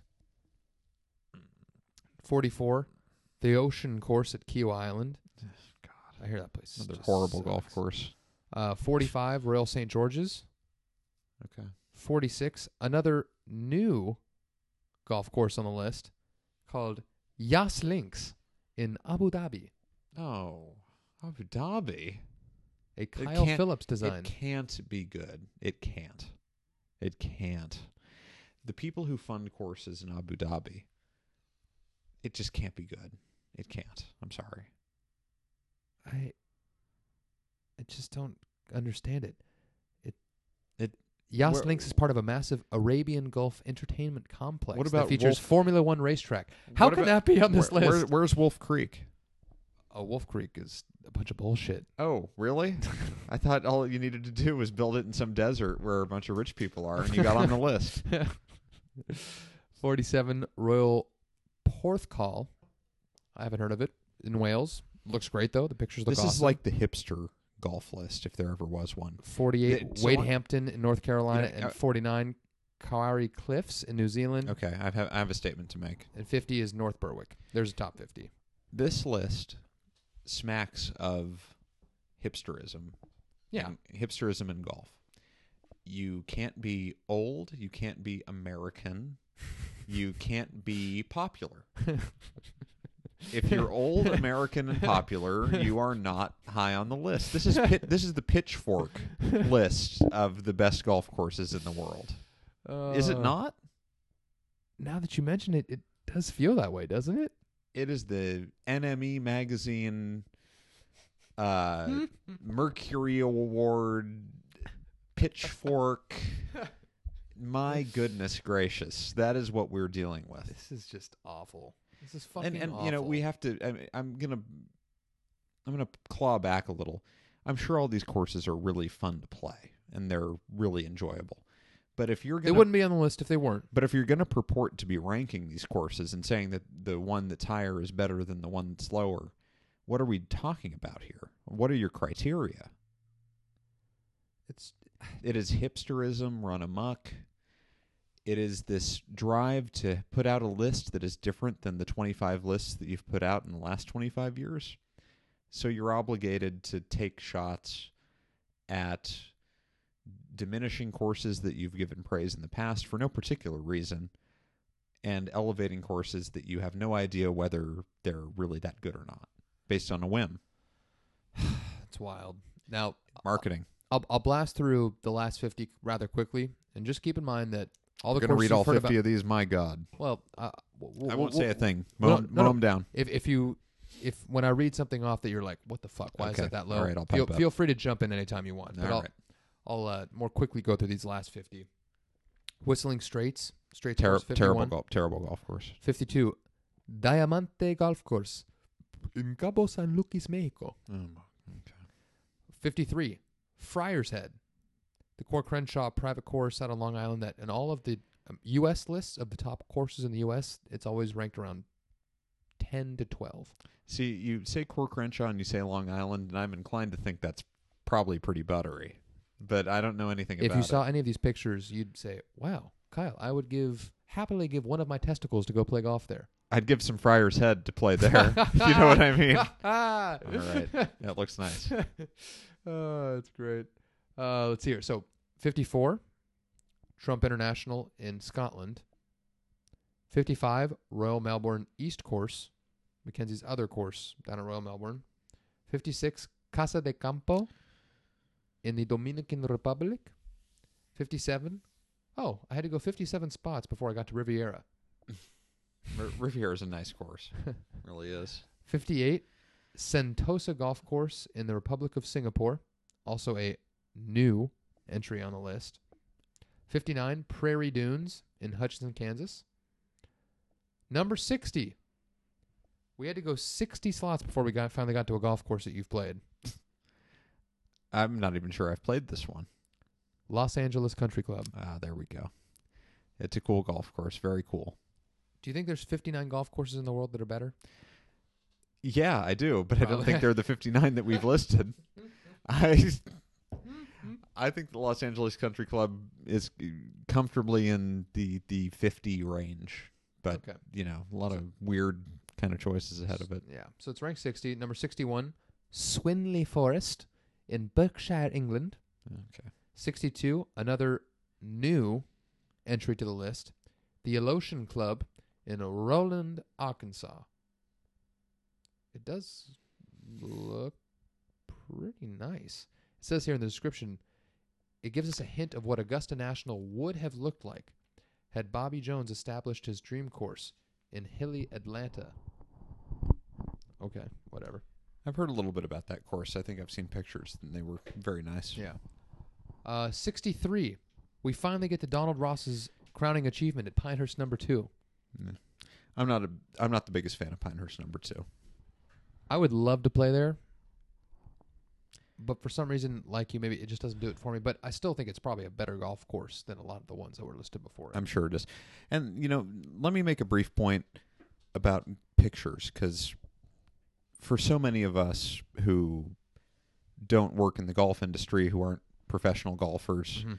we're not going to play these courses, or we're going to play them over the course of many, many years. So all we really have to go off of is statements and information and photographs. Sure. And I put a lot of stock into photographs, and I understand that there's a lot of peril in that, because we've all seen the pictures that our local courses and the courses we play take of themselves to market to the public. Mm-hmm. And they don't really look like anything that you actually see when you're there. Mm-hmm. If you have a skilled photographer or you pick a certain shot, it doesn't convey what the course is really like. And often for a really gorgeous golf course, no picture is going to do it justice. Not even justice, but descriptive accuracy. Mm-hmm. So you see, Bennett Valley, which is my home course, regular Muni, really nice golf course for what it is. I enjoy playing it. But in the marketing images, you see that approach shot to 1. And it's not like the rest of the course. It makes it seem like you're going to play this creaky kind of Bidwell Parkish kind of layout, and it's not like Powerful that. Bidwell It's Park not like reference. that. It's just not. And the creek comes into play in Bennett Valley, but you don't cross it Mm-hmm. in any significant way Yeah. on any other hole. You just don't. So it's you take the scenic and you make it seem typical. And Yes, the whole course is like this. Right. No. Okay. So we got that going on. 64, Kawana Hotel golf course in Ito, Shizuoka Prefecture, Japan. Oh boy. 64, Lahainic. Is that it? What? Lahinch? Oh, yeah. I think it is Lahinch. Lahinch in County Clare, Ireland. Mhm. 66, National Golf Course of Canada. 67, Southern Hills. There we go. That's what I'm talking about. That actually is new to Southern- the list. Southern that Hills that jumped up. That was not even ranked in the top Because 100. last somebody year. screwed up. Because that's a really good golf course. Perry Maxwell is a G. I'll give him that. The more boring the name, the better the course. Usually, Oakmont. Augusta, That's I don't know. Okay, forget it. Pine Valley, Pine Valley, exactly. You get the mundane name. National Yeah, Golf This Links. is what I'm talking about. If you're pretentious enough to just take a word and call it, if you called your golf course it's probably a great golf course. Really, it probably would be really good. the golf course. The golf course, country club at Brookline. Tell the country club The to shove country it up his club, ass. yes. We're gonna one up you. Yes. Oh, that's fantastic. Let's see. All right. Actually, 68 reminds me of something.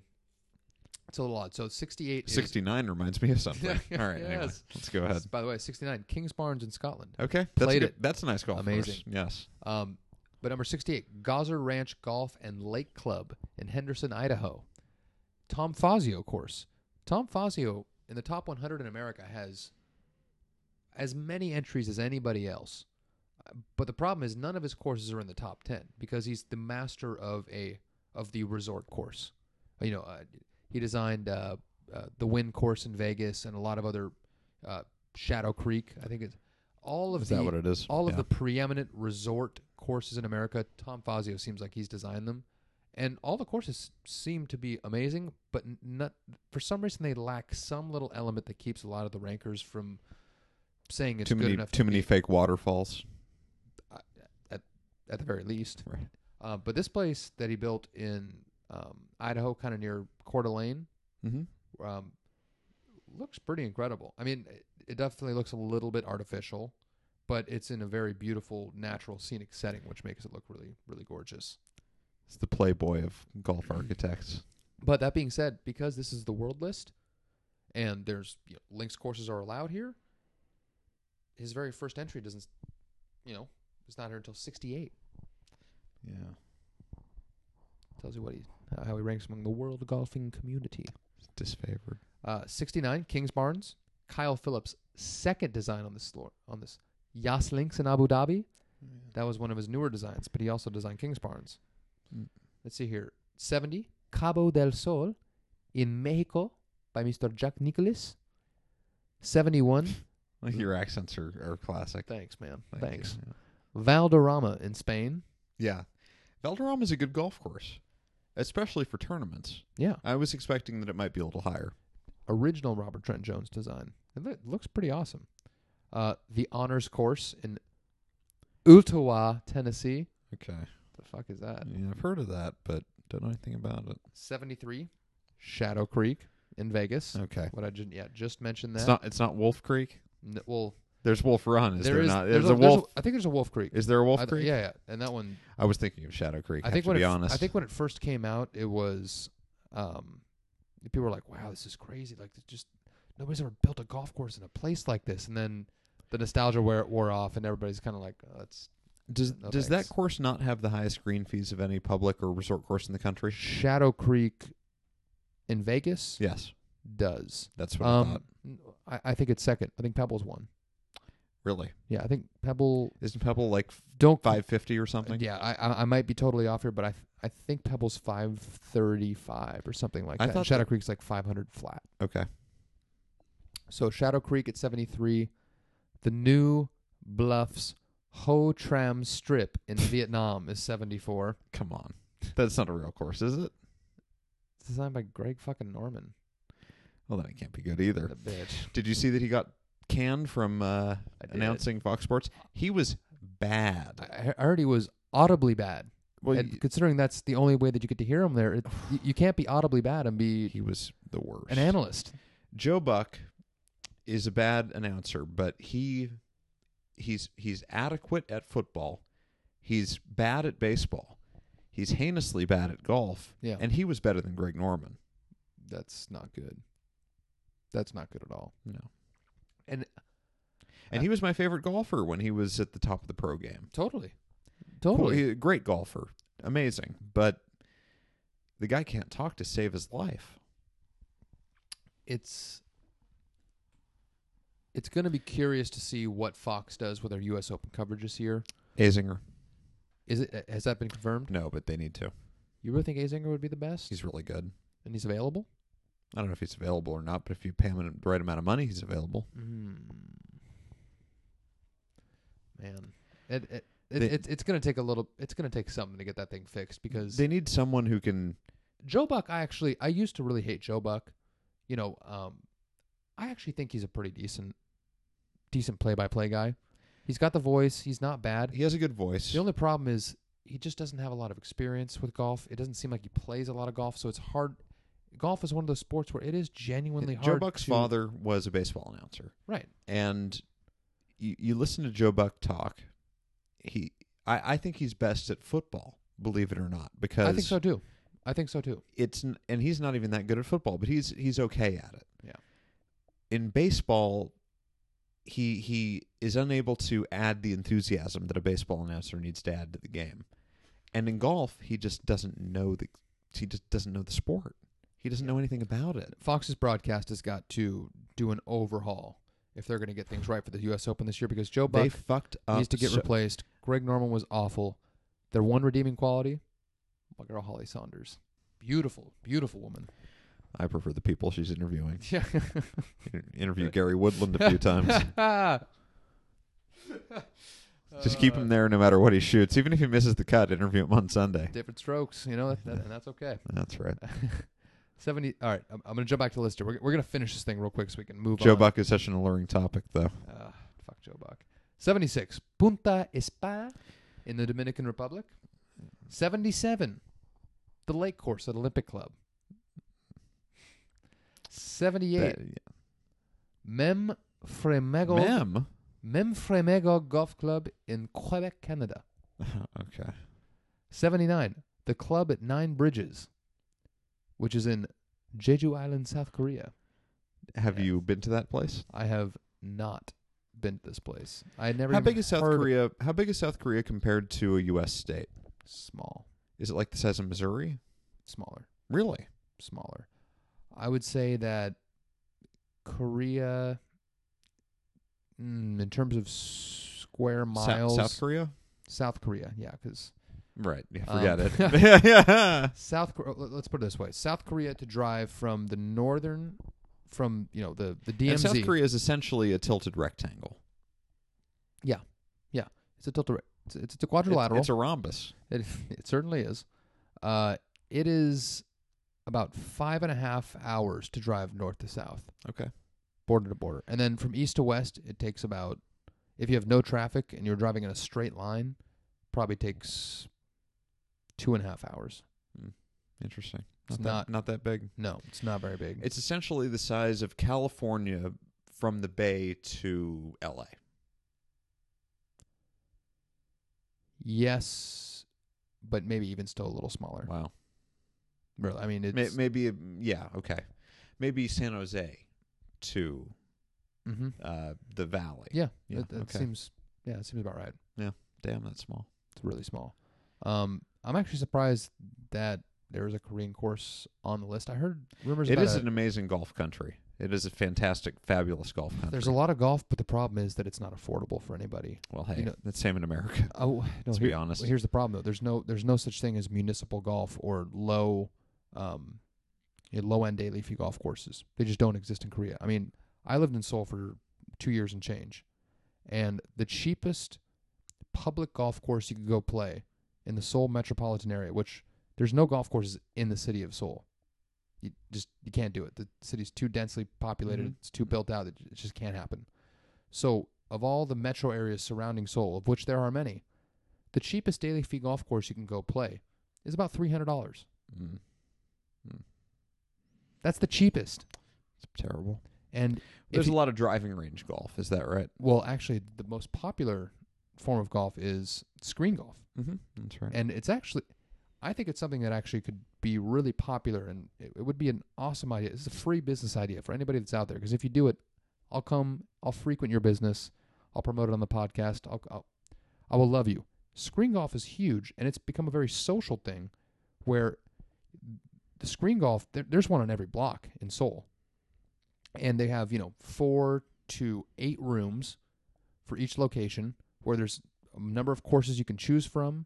It's like those they old have full sets of golf clubs. The mats that you hit off of will adjust. They have hydraulic lifts in them to adjust to the slope that you're sitting on your particular lie when you play your 18 holes. It's $15 to $20 to play 18 holes, and they have drinks there. You buy beers and everything there. You hang out with your 3 or 4 buddies in a room. You guys play around a golf in 3 or 4 hours. You get kind of drunk. It is a great time. It's a similar similar business model to those old porno booth theaters that used to be so thriving. Maybe. Except you're usually in a different. You used to be in different rooms from your buddies in those places, but other than that, it's very similar.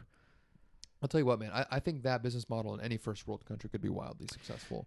Well, there's the whole Top Golf thing here in the United States, which and they're opening up similar. one in California. Mm-hmm. No, there's one in Vacaville or something. Yeah, they're opening up in Roseville. Sacramento, Roseville area. That's going to be the very first one in California. I'm excited. I thought it was open already. Is it not? I don't think so. I think it opens this summer of 2016. I think it's a great idea.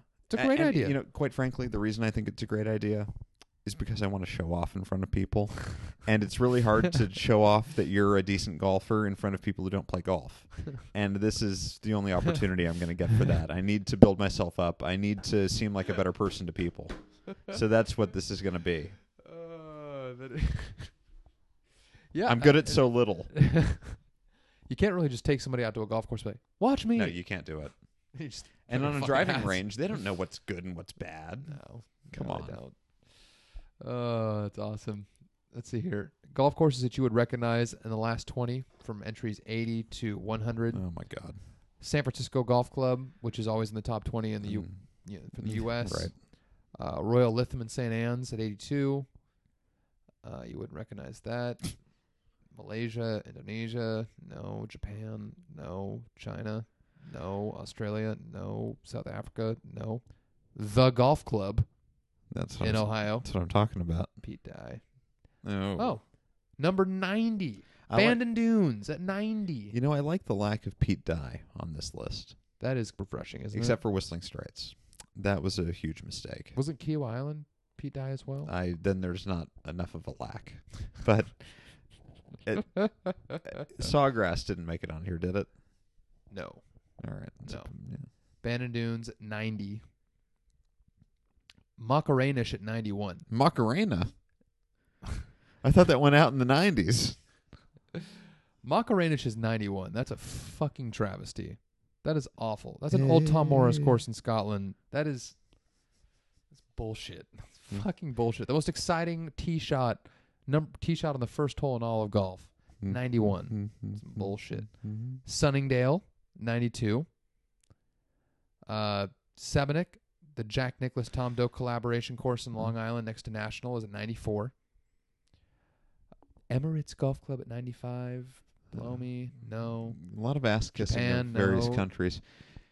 Emirates, no. Mexico, no. Gary Player Country Club in South Africa at 99.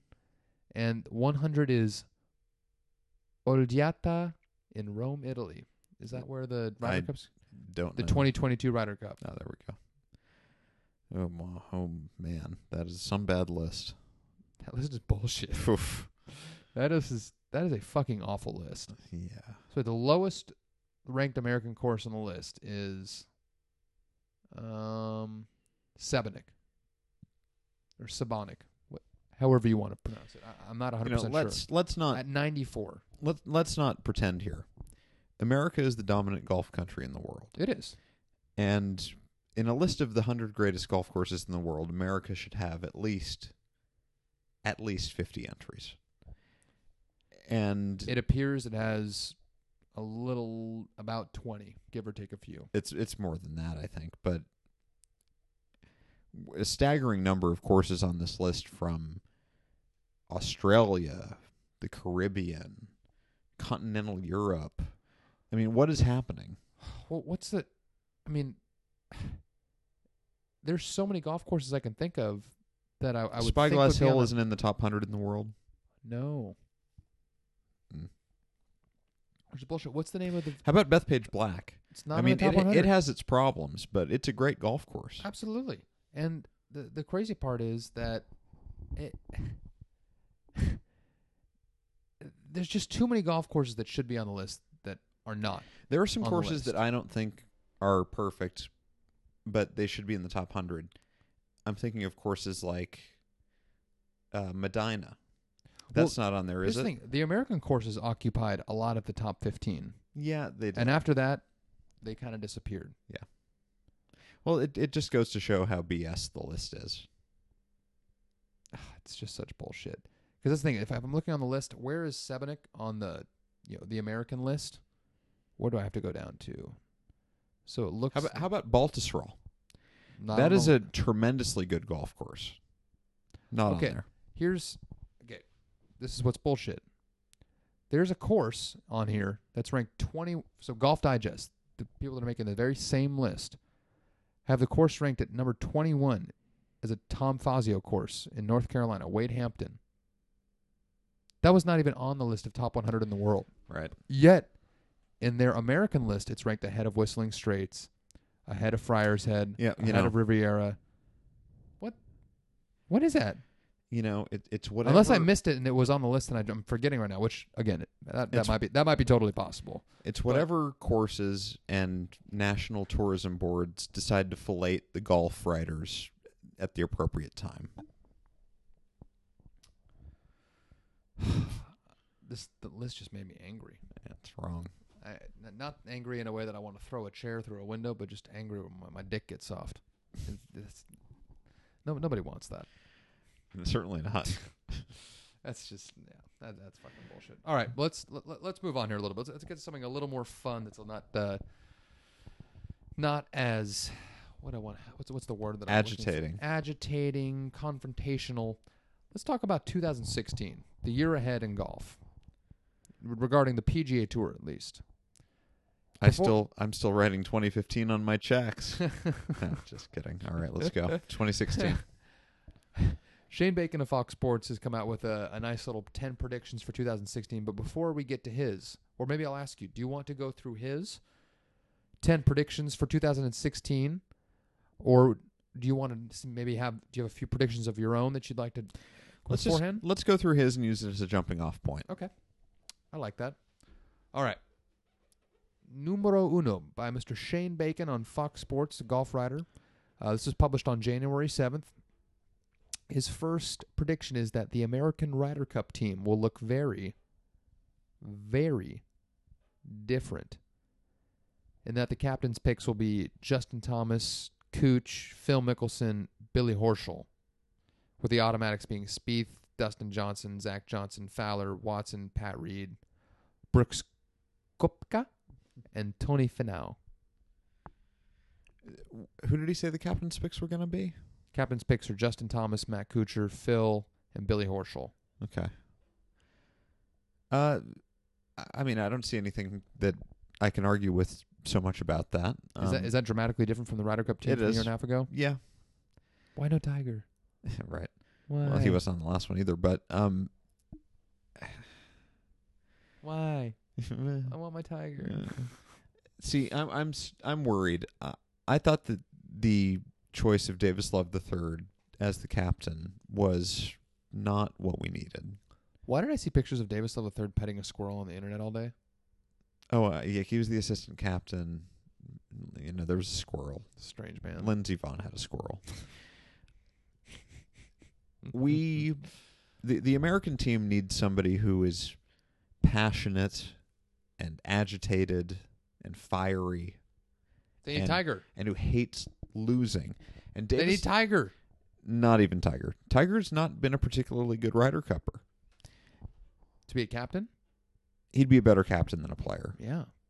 But the deal is that the wishy-washy kind of attitude and the ho-hum kind of thing and the lack of leadership is the big problem on the American team. And Davis Love III is playing really good golf. He's kind of inspiring. Sure. And he's certainly a great player. He's certainly qualified. But he lacks the intensity, I think, that's necessary to rouse these guys out of their sleep. We need a guy like Paul Azinger, and everybody's made that comment a million times, so I'm not the first one to bring it up. But I think we need somebody with passion. And Davis Love III, he's a cool customer. He's an unflappable kind of guy. It's not the right attitude. The Man is as cool as a cucumber. I was thinking that Lee Janzen would be a really good pick, but evidently that idea never got to the surface. He's a guy who cares about winning, who's emotional and passionate. Even a guy who's unstable historically, like Tom Weiskopf or something. Anything but these cool, calm, collected, stoic elder statesmen of the game. They never win. How about Ray Floyd? He's still around. I mean, let's think outside the box. I wish they could resurrect Payne Stewart. Yeah. Shocker him. Bring him back from the dead, Jesus style. Just to be the Ryder Cup captain, then you can let him go back to what he's doing. He would have been the perfect Ryder Cup captain. I like Lee Janzen. He would have been. I mean, you make a good point. But in terms of guys who we could look to, Lee Janzen. I mean, he's a soft-spoken kind of guy. Sure. But he's emotional. You got to go on YouTube, everybody, and watch the video of him on the 18th green after he won the U.S. Open at the Olympic Club, crying and expressing himself. It was lovely. It was a lovely video. Crying, but not in a bitch boy way. And the son of a bitch came back from a 4 or 5 stroke deficit on the back nine on Sunday at the U.S. Open. He won it. Second U.S. Open. Nobody thought he could do it. The guy is a stud. College, or at some point, teammate, buddy of Corey Pavin, who would be another extremely good assistant captain. Mm-hmm. Another guy who's inspirational. Guy who's got real balls, who wants to win.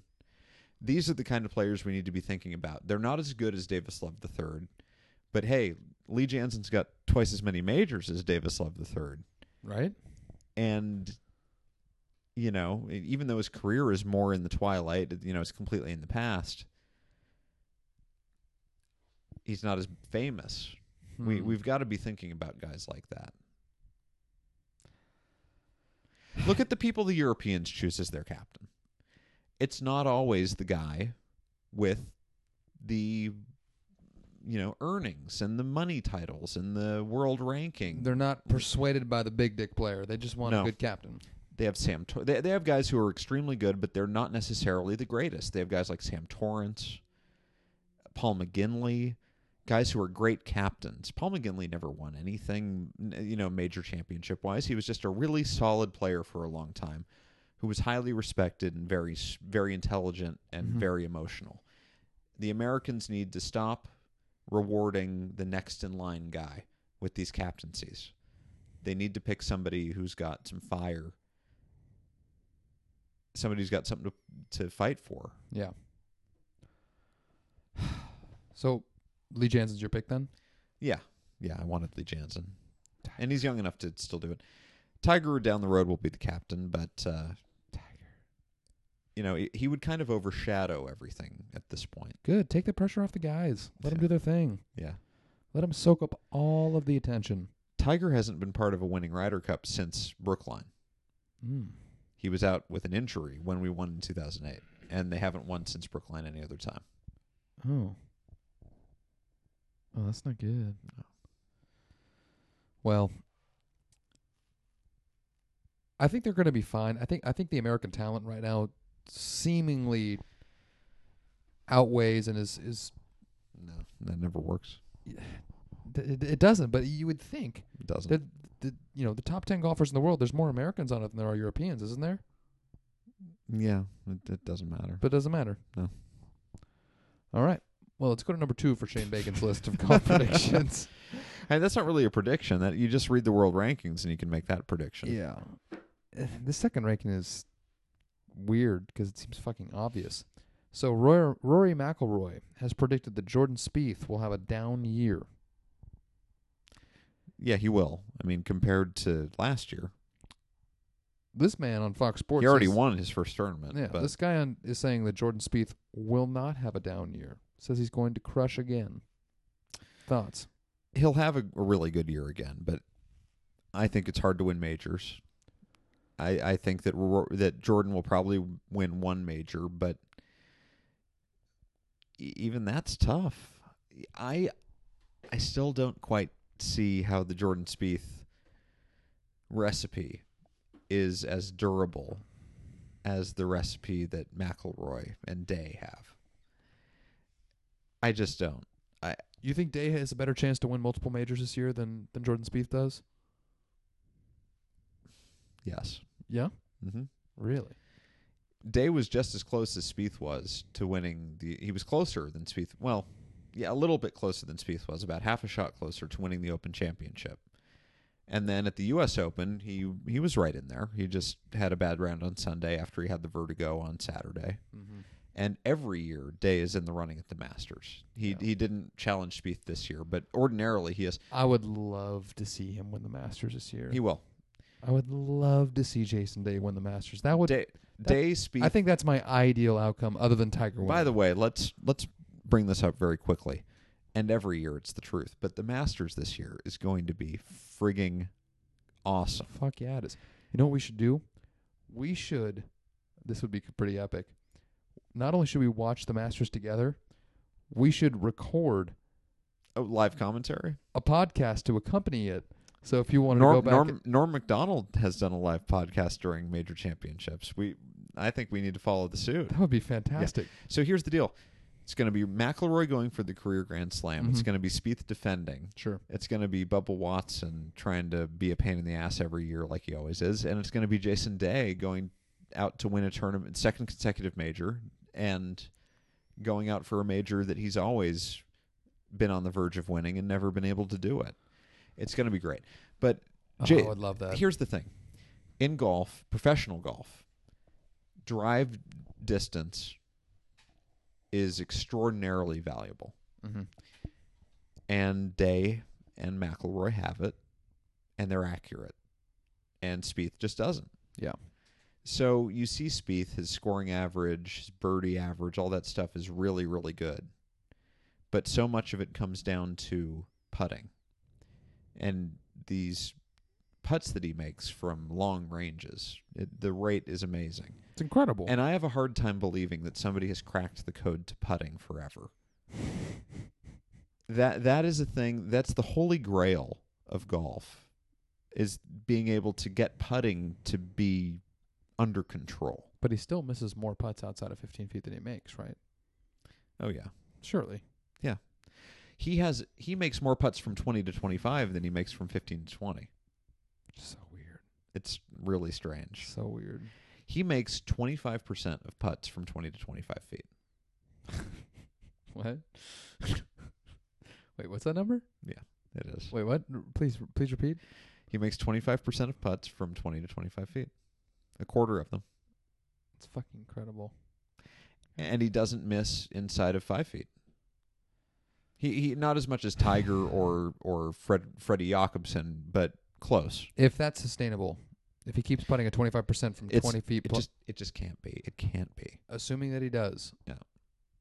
If I told you that from 20 to 30 feet, just Jordan Spieth's make percentage in 2016 is 26%. He'll win 5 or 6 tournaments at least, and another. If I told you that the line on his winning of majors is set at 1.5, that's a great bet. do you take the over? That's or a under? Fabulous bet. I'm taking the under. Yeah, you have to. It's right? hard to win majors. Yeah, and there's only 4. Okay, even if I didn't give you that guarantee, if I set the line at 1.5, you know that so many people are going to want to take the over. But the smart bet is to take the under, no? You have to take the under. You have to take the under. You have to. How many years did Tiger Woods win 2 majors or more? Not many. Maybe Not 3? many. 2000. I'm not going to be able to think about. Yeah, probably 3 or 4. 3 or 4. Yeah, I'm sure. Yeah. Yeah. You know, I can't find a line on it right now, but that's got to be That's a close great to where bet. it is, right? I don't even think that bet is out there, but you might be able to convince a book to take it. At 1.5. I don't know what they would put it at, but they'd probably put it at 1.5. 1.5 seems like it has to be where it is. It would probably be 1.5, and it wouldn't be even. It would probably be 1.5, and then over would be probably plus 150.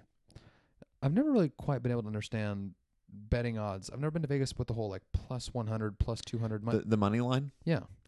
It's pretty simple. It's simpler than odds. Okay. The money line, if it's a plus, it describes the payout for a $100 bet, usually. And if it's a minus, it describes the pay in for a $100 payoff.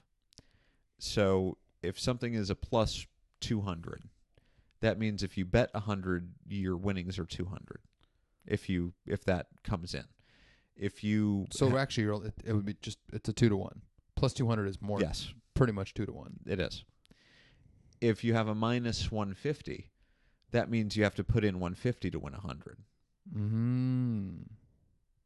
Okay. This actually is pretty simple. Yeah. Yeah, because I think the Warriors, to win the title going into the Western Conference Finals last year, were at like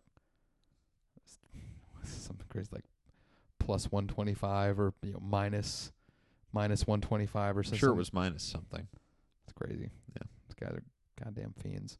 They are. All right. So, Jordan Spieth, maybe he'll win. Jordan Spieth, PGA Tour victories in 2016. I put it at 3.5. Oh, over or under? Over. He Over. already has one. 4.5. Over. So he's going to win 5+ tournaments this year. Yeah. You think he'll win a major? Yes. If you had to pick which one. Can you get me the venues? I certainly can. Well, I can tell you where the Masters is going to be played. Okay. Where's that? Pine Valley? Let's see. 2000 and... Cape Kidnappers? Golf Majors 2016. All right. So, in 2016, the Masters, Mm-hmm. that will be played. Okay, forget it. Let's go to the U.S. Open. I'm going to have to go to the history because Oh, my God. this is just not working. All right. So, Masters obviously played at Augusta. The U.S. Open, give it to me, is going to be, oh, Jesus Christ, in Pennsylvania. Come on. Don't be a cock. Is it Oakmont? Okay. Oakmont for the U.S. Open. The Open Championship this year is going to be held at Royal Troon. And the PGA Championship will be at Baltusrol. Yeah, I think that Spieth will win. So, one more time. We go Augusta, Oakmont, Troon, Royal Troon, finishing up at Baltusrol. The one he has the best chance of winning is the Masters. And Sure. the reason why is because of the size of the field and the fact that he's won there before. Mm-hmm. Besides that, I think he probably has the worst chance of winning at... Troon? No, I would maybe say Oakmont. Because It's a mean-looking golf course. it is. I think that Oakmont might just be a little bit... just might be a little bit long. Isn't it quite lengthy? 73? Okay, that's not that 73, long. He 74? can handle that. Don't quote me on that. Like anything else in this podcast, I could be completely fucking wrong. But I think it's somewhere around the 73, 74 mark. You know, it's tough with Spieth because it doesn't seem like there's exactly a style that doesn't suit him. 74 on the dot. 74 on the dot. Yeah, Okay, par 72, 74. That's pretty normal for those guys. Although, it goes to a par 70 for the majors. Yeah, 7,400 yards, par 70. What the fuck? Is that even golf? for them. That's fucking dumb. I think that Oakmont just might be a little bit long. The greens are hard to approach. Spieth's balls, he has incredible accuracy with his irons, but they do have a little bit less spin than the shots that other players hit, just a little bit. And I think maybe in the U.S. Open, above all tournaments, it'll be liable to hurt him. Mm-hmm. He's not, I think he could still win the U.S. Open, don't get me wrong. And just if I have to pick one that he might not win, it would be the U.S. Open. At Oakmont? Yeah. Okay. So, the line is set at 1. Well, Oh. I mean, it's basically the same as 1.5. Yeah. The money line, might change because 1 would be a push instead of a loss. But Yeah. Okay. Fair enough. So, he's there. Let's get back to Senior Bacon's predictions here. Tony Finau is your official sleeper golfer who could win a major. Tony Finau. Finau. Thoughts on Tony Finau? I don't know anything about him. He's a great player. Good. Yeah, he's young. He's a bomber. He's a birdie and eagle maker. He did really well in the U.S. Open. He's a fantasy stud. Fantasy golfers love this guy because of the birdies. Good sort of demeanor, and he's not a choker. Hits the ball a mile. Yeah. He's a prototypical young golfer. He's a lot like Gary Woodland. Okay. Let's see here. Prediction number 4. The Olympics' decision to go with a 72-hole stroke play will be overly criticized. Yeah, it will. And it's the right decision. You think it's the right decision? Yeah, it is. It's the fairest. Yeah. You think about the Olympics, and, of course they have all those sports that have judges. And so, of course, that's all, open to all kind of criticism. But it's fucking awful. But for all those non-judge sports, they are incredibly objective. And that's part of the allure to the Olympics. You have Sure. the 100-meter dash where you win it or you don't. There's no room for, advantages. Stroke play is the fairest format for golf. Yeah. So I think it's hard to argue against it. Okay. The Olympics has to be about fairness, even playing field. Okay. That's fair enough. All right, let's take a look here. So his next one, I'm looking forward to the Olympics, by the way. I don't I know am about as well. you. The I Gilmont's want to course see down how in it Rio? plays out.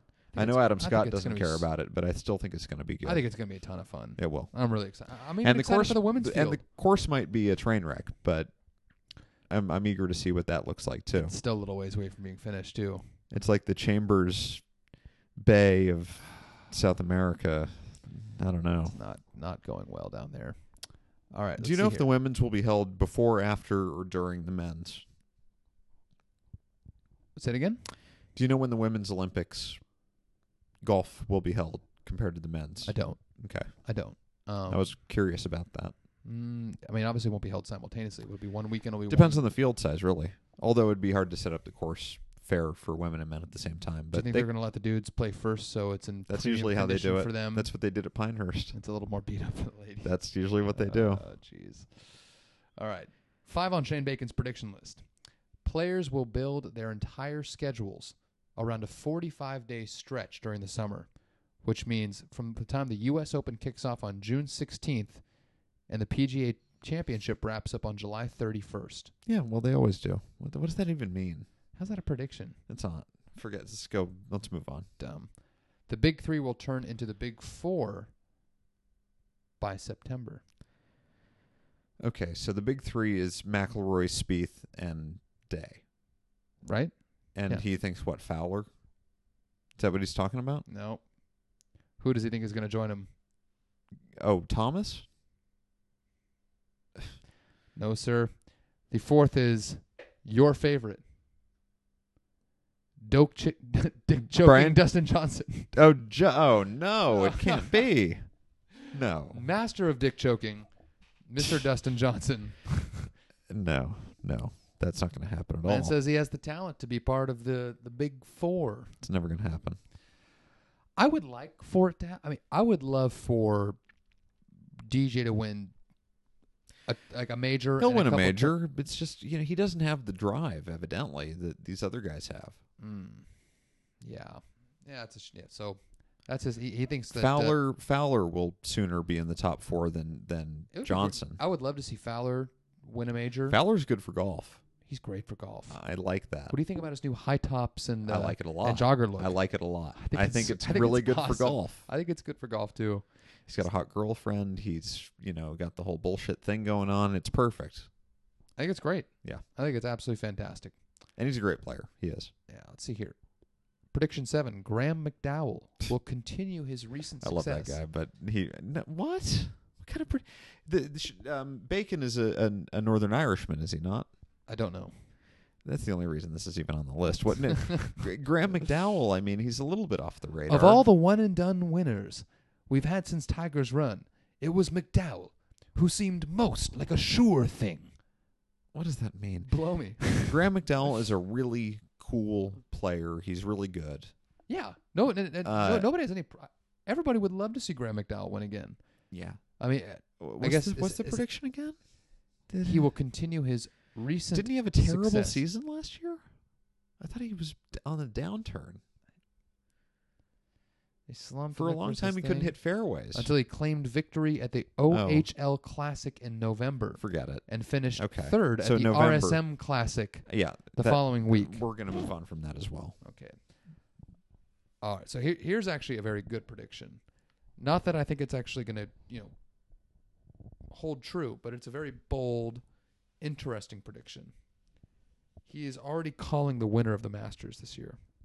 I've got my pick for the winner of the Masters, but I want to know what his is. Well, considering his is written down right here, I can't change it. So maybe we should get yours first. I think Jason Day is going to win the Masters. Okay. I would love to see either of these gentlemen win the Masters. So your pick is Jason Day. Shane Bacon is calling a Phil victory. That would be really cool, but it's It would just be not going to fucking- happen. it would be I don't even fucking like epic. Phil Mickelson that much, but that would be a really cool story. Oh man, that would be so awesome. He had a great round at the at PGA West today.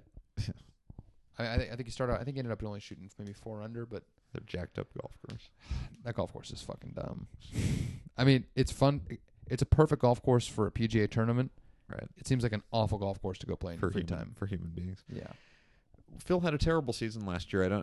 He's won the Masters repeatedly. Thrice, I think. Thrice. So, Huh. yeah, he's won the Masters 3 times, the British once, and the PGA. Isn't that what it is? Or is it only twice with the Masters? Thought it was 3 times. Thought it was 03. Who knows? Phil Mickelson, major wins. Doesn't he have 5 major wins or 6? Let's take a look here. He's won the PGA twice. He won at Baltusrol and he won. 5 major championships, 3 Masters. Okay, so 1 PGA, 1 British, and 3 Masters, right? Yes, correct. Right, that's what I thought. Okay. Can't believe he won the Open Championship in 2013. Oh, that's the other. Going back to your question of the greatest rounds of golf, the final round at Muirfield from Phil and everybody else, that was amazing. The 3-wood that Phil hit into, I think it was 17. The major that he won. Oh no, this is 2016. So that was at Muirfield when he won in 2013. I was in Korea. I couldn't watch it at the time. Dude shot 66 on Sunday. Fucking ballers. Birdied 18, birdied 17. Yeah. Anyway, It's big dick golf right there.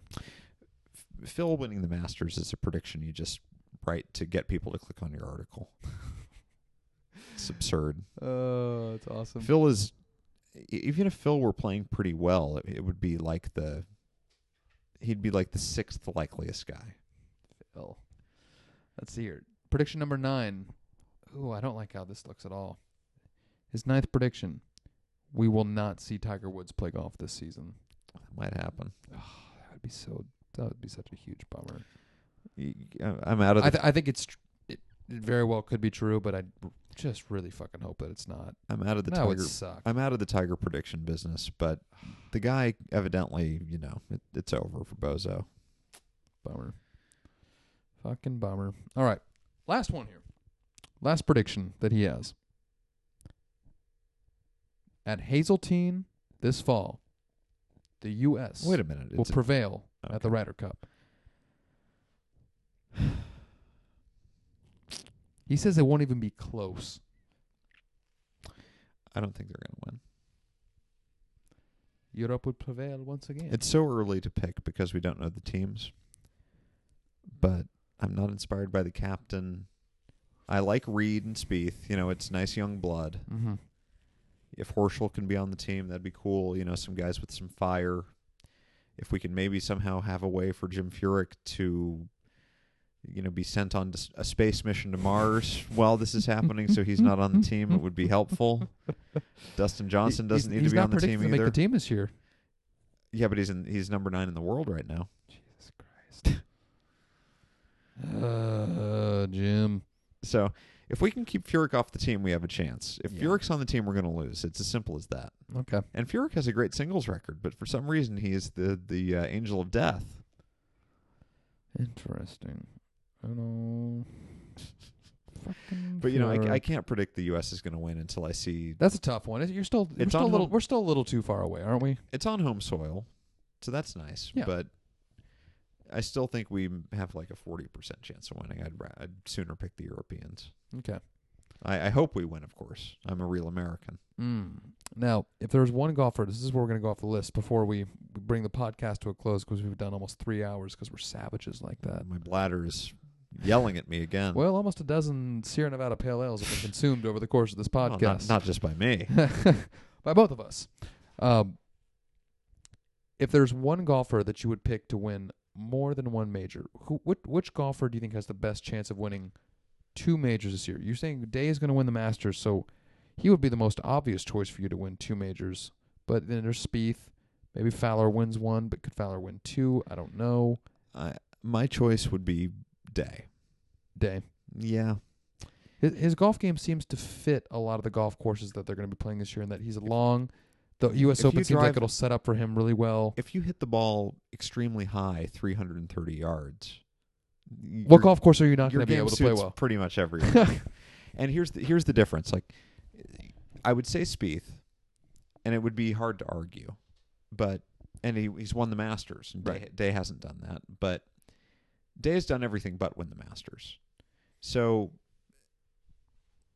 it's going to be a dogfight at the Masters. Then Day's game suits everywhere, and I don't know.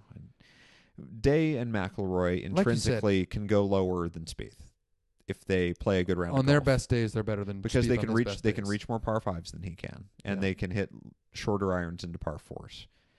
Spieth is more consistent. Spieth's a better putter, but I've seen Better rounds, than your boy DeChambeau. He'll be in the majors this year. It's going to be exciting. This whole thing about hitting the same fucking golf club. Guy's amazing. Got to go watch him play. It's the most ridiculous. And he's got taut, sinewy arms. I hope he is really, really good. It would be great for the game to see some fucking weirdo like that just thrash people with 14 7-irons in his bag. Like, it would just be awesome. So we saw Day hold off Spieth at the PGA. Yeah. We know it can be done. Mm-hmm. And now Day's got the monkey off his back. Right. And Day loves Augusta. He wants to win the Masters. He's the defending major champion. He's played well at every major. And so is Spieth. But McIlroy, he's got the Augusta monkey. He doesn't seem to play well there. Well, this is okay. This is the obvious, serious question regarding Jason Day winning at Augusta. If he's sitting there on the 18th green at Augusta, he's got a 12-foot putt to win the Masters. When he's sitting over that putt and he's about to stroke it, pun intended, does the thought of LeBron James's cock getting smothered into his wife's face come to mind? And does that prevent him from making a putt that could potentially win the Masters? That's the obvious, serious question that any analyst would have to ask themselves. You're operating off the assumption that LeBron James has a cock. I'm not sure that we've had that proven. My guess is that he does. My guess is that it's probably 3 to 4 times. I think he got his the kids size of mine. I think he got his kids the same place Michael Jackson got his kids. So you're saying that LeBron James's taint being rubbed in Jason Day's wife's face is still not going to be distracting enough to keep him from winning at Augusta. I think that won't be in the forefront of his mind at that point. Okay. And oddly enough, Jason Day kept his cool as well. Well, Jason Day, what could he have done? Yeah, These right. things happen so quickly. Right. Hey, folks. Unfortunately, we had a couple of technical difficulties as we finished up, and we lost the last couple minutes of the podcast, but I hope that you enjoyed the first 100 and some odd minutes that we had there for you. A lot of good stuff, a lot of funny stuff, and I'm already looking forward to doing it again next week, and thank you, everybody, for listening, if you still are. Once again, the podcast today was presented by golfguide.net. Save 30 to 70% on golf by visiting golfguide.net. Thanks so much, everybody. We'll see you next week.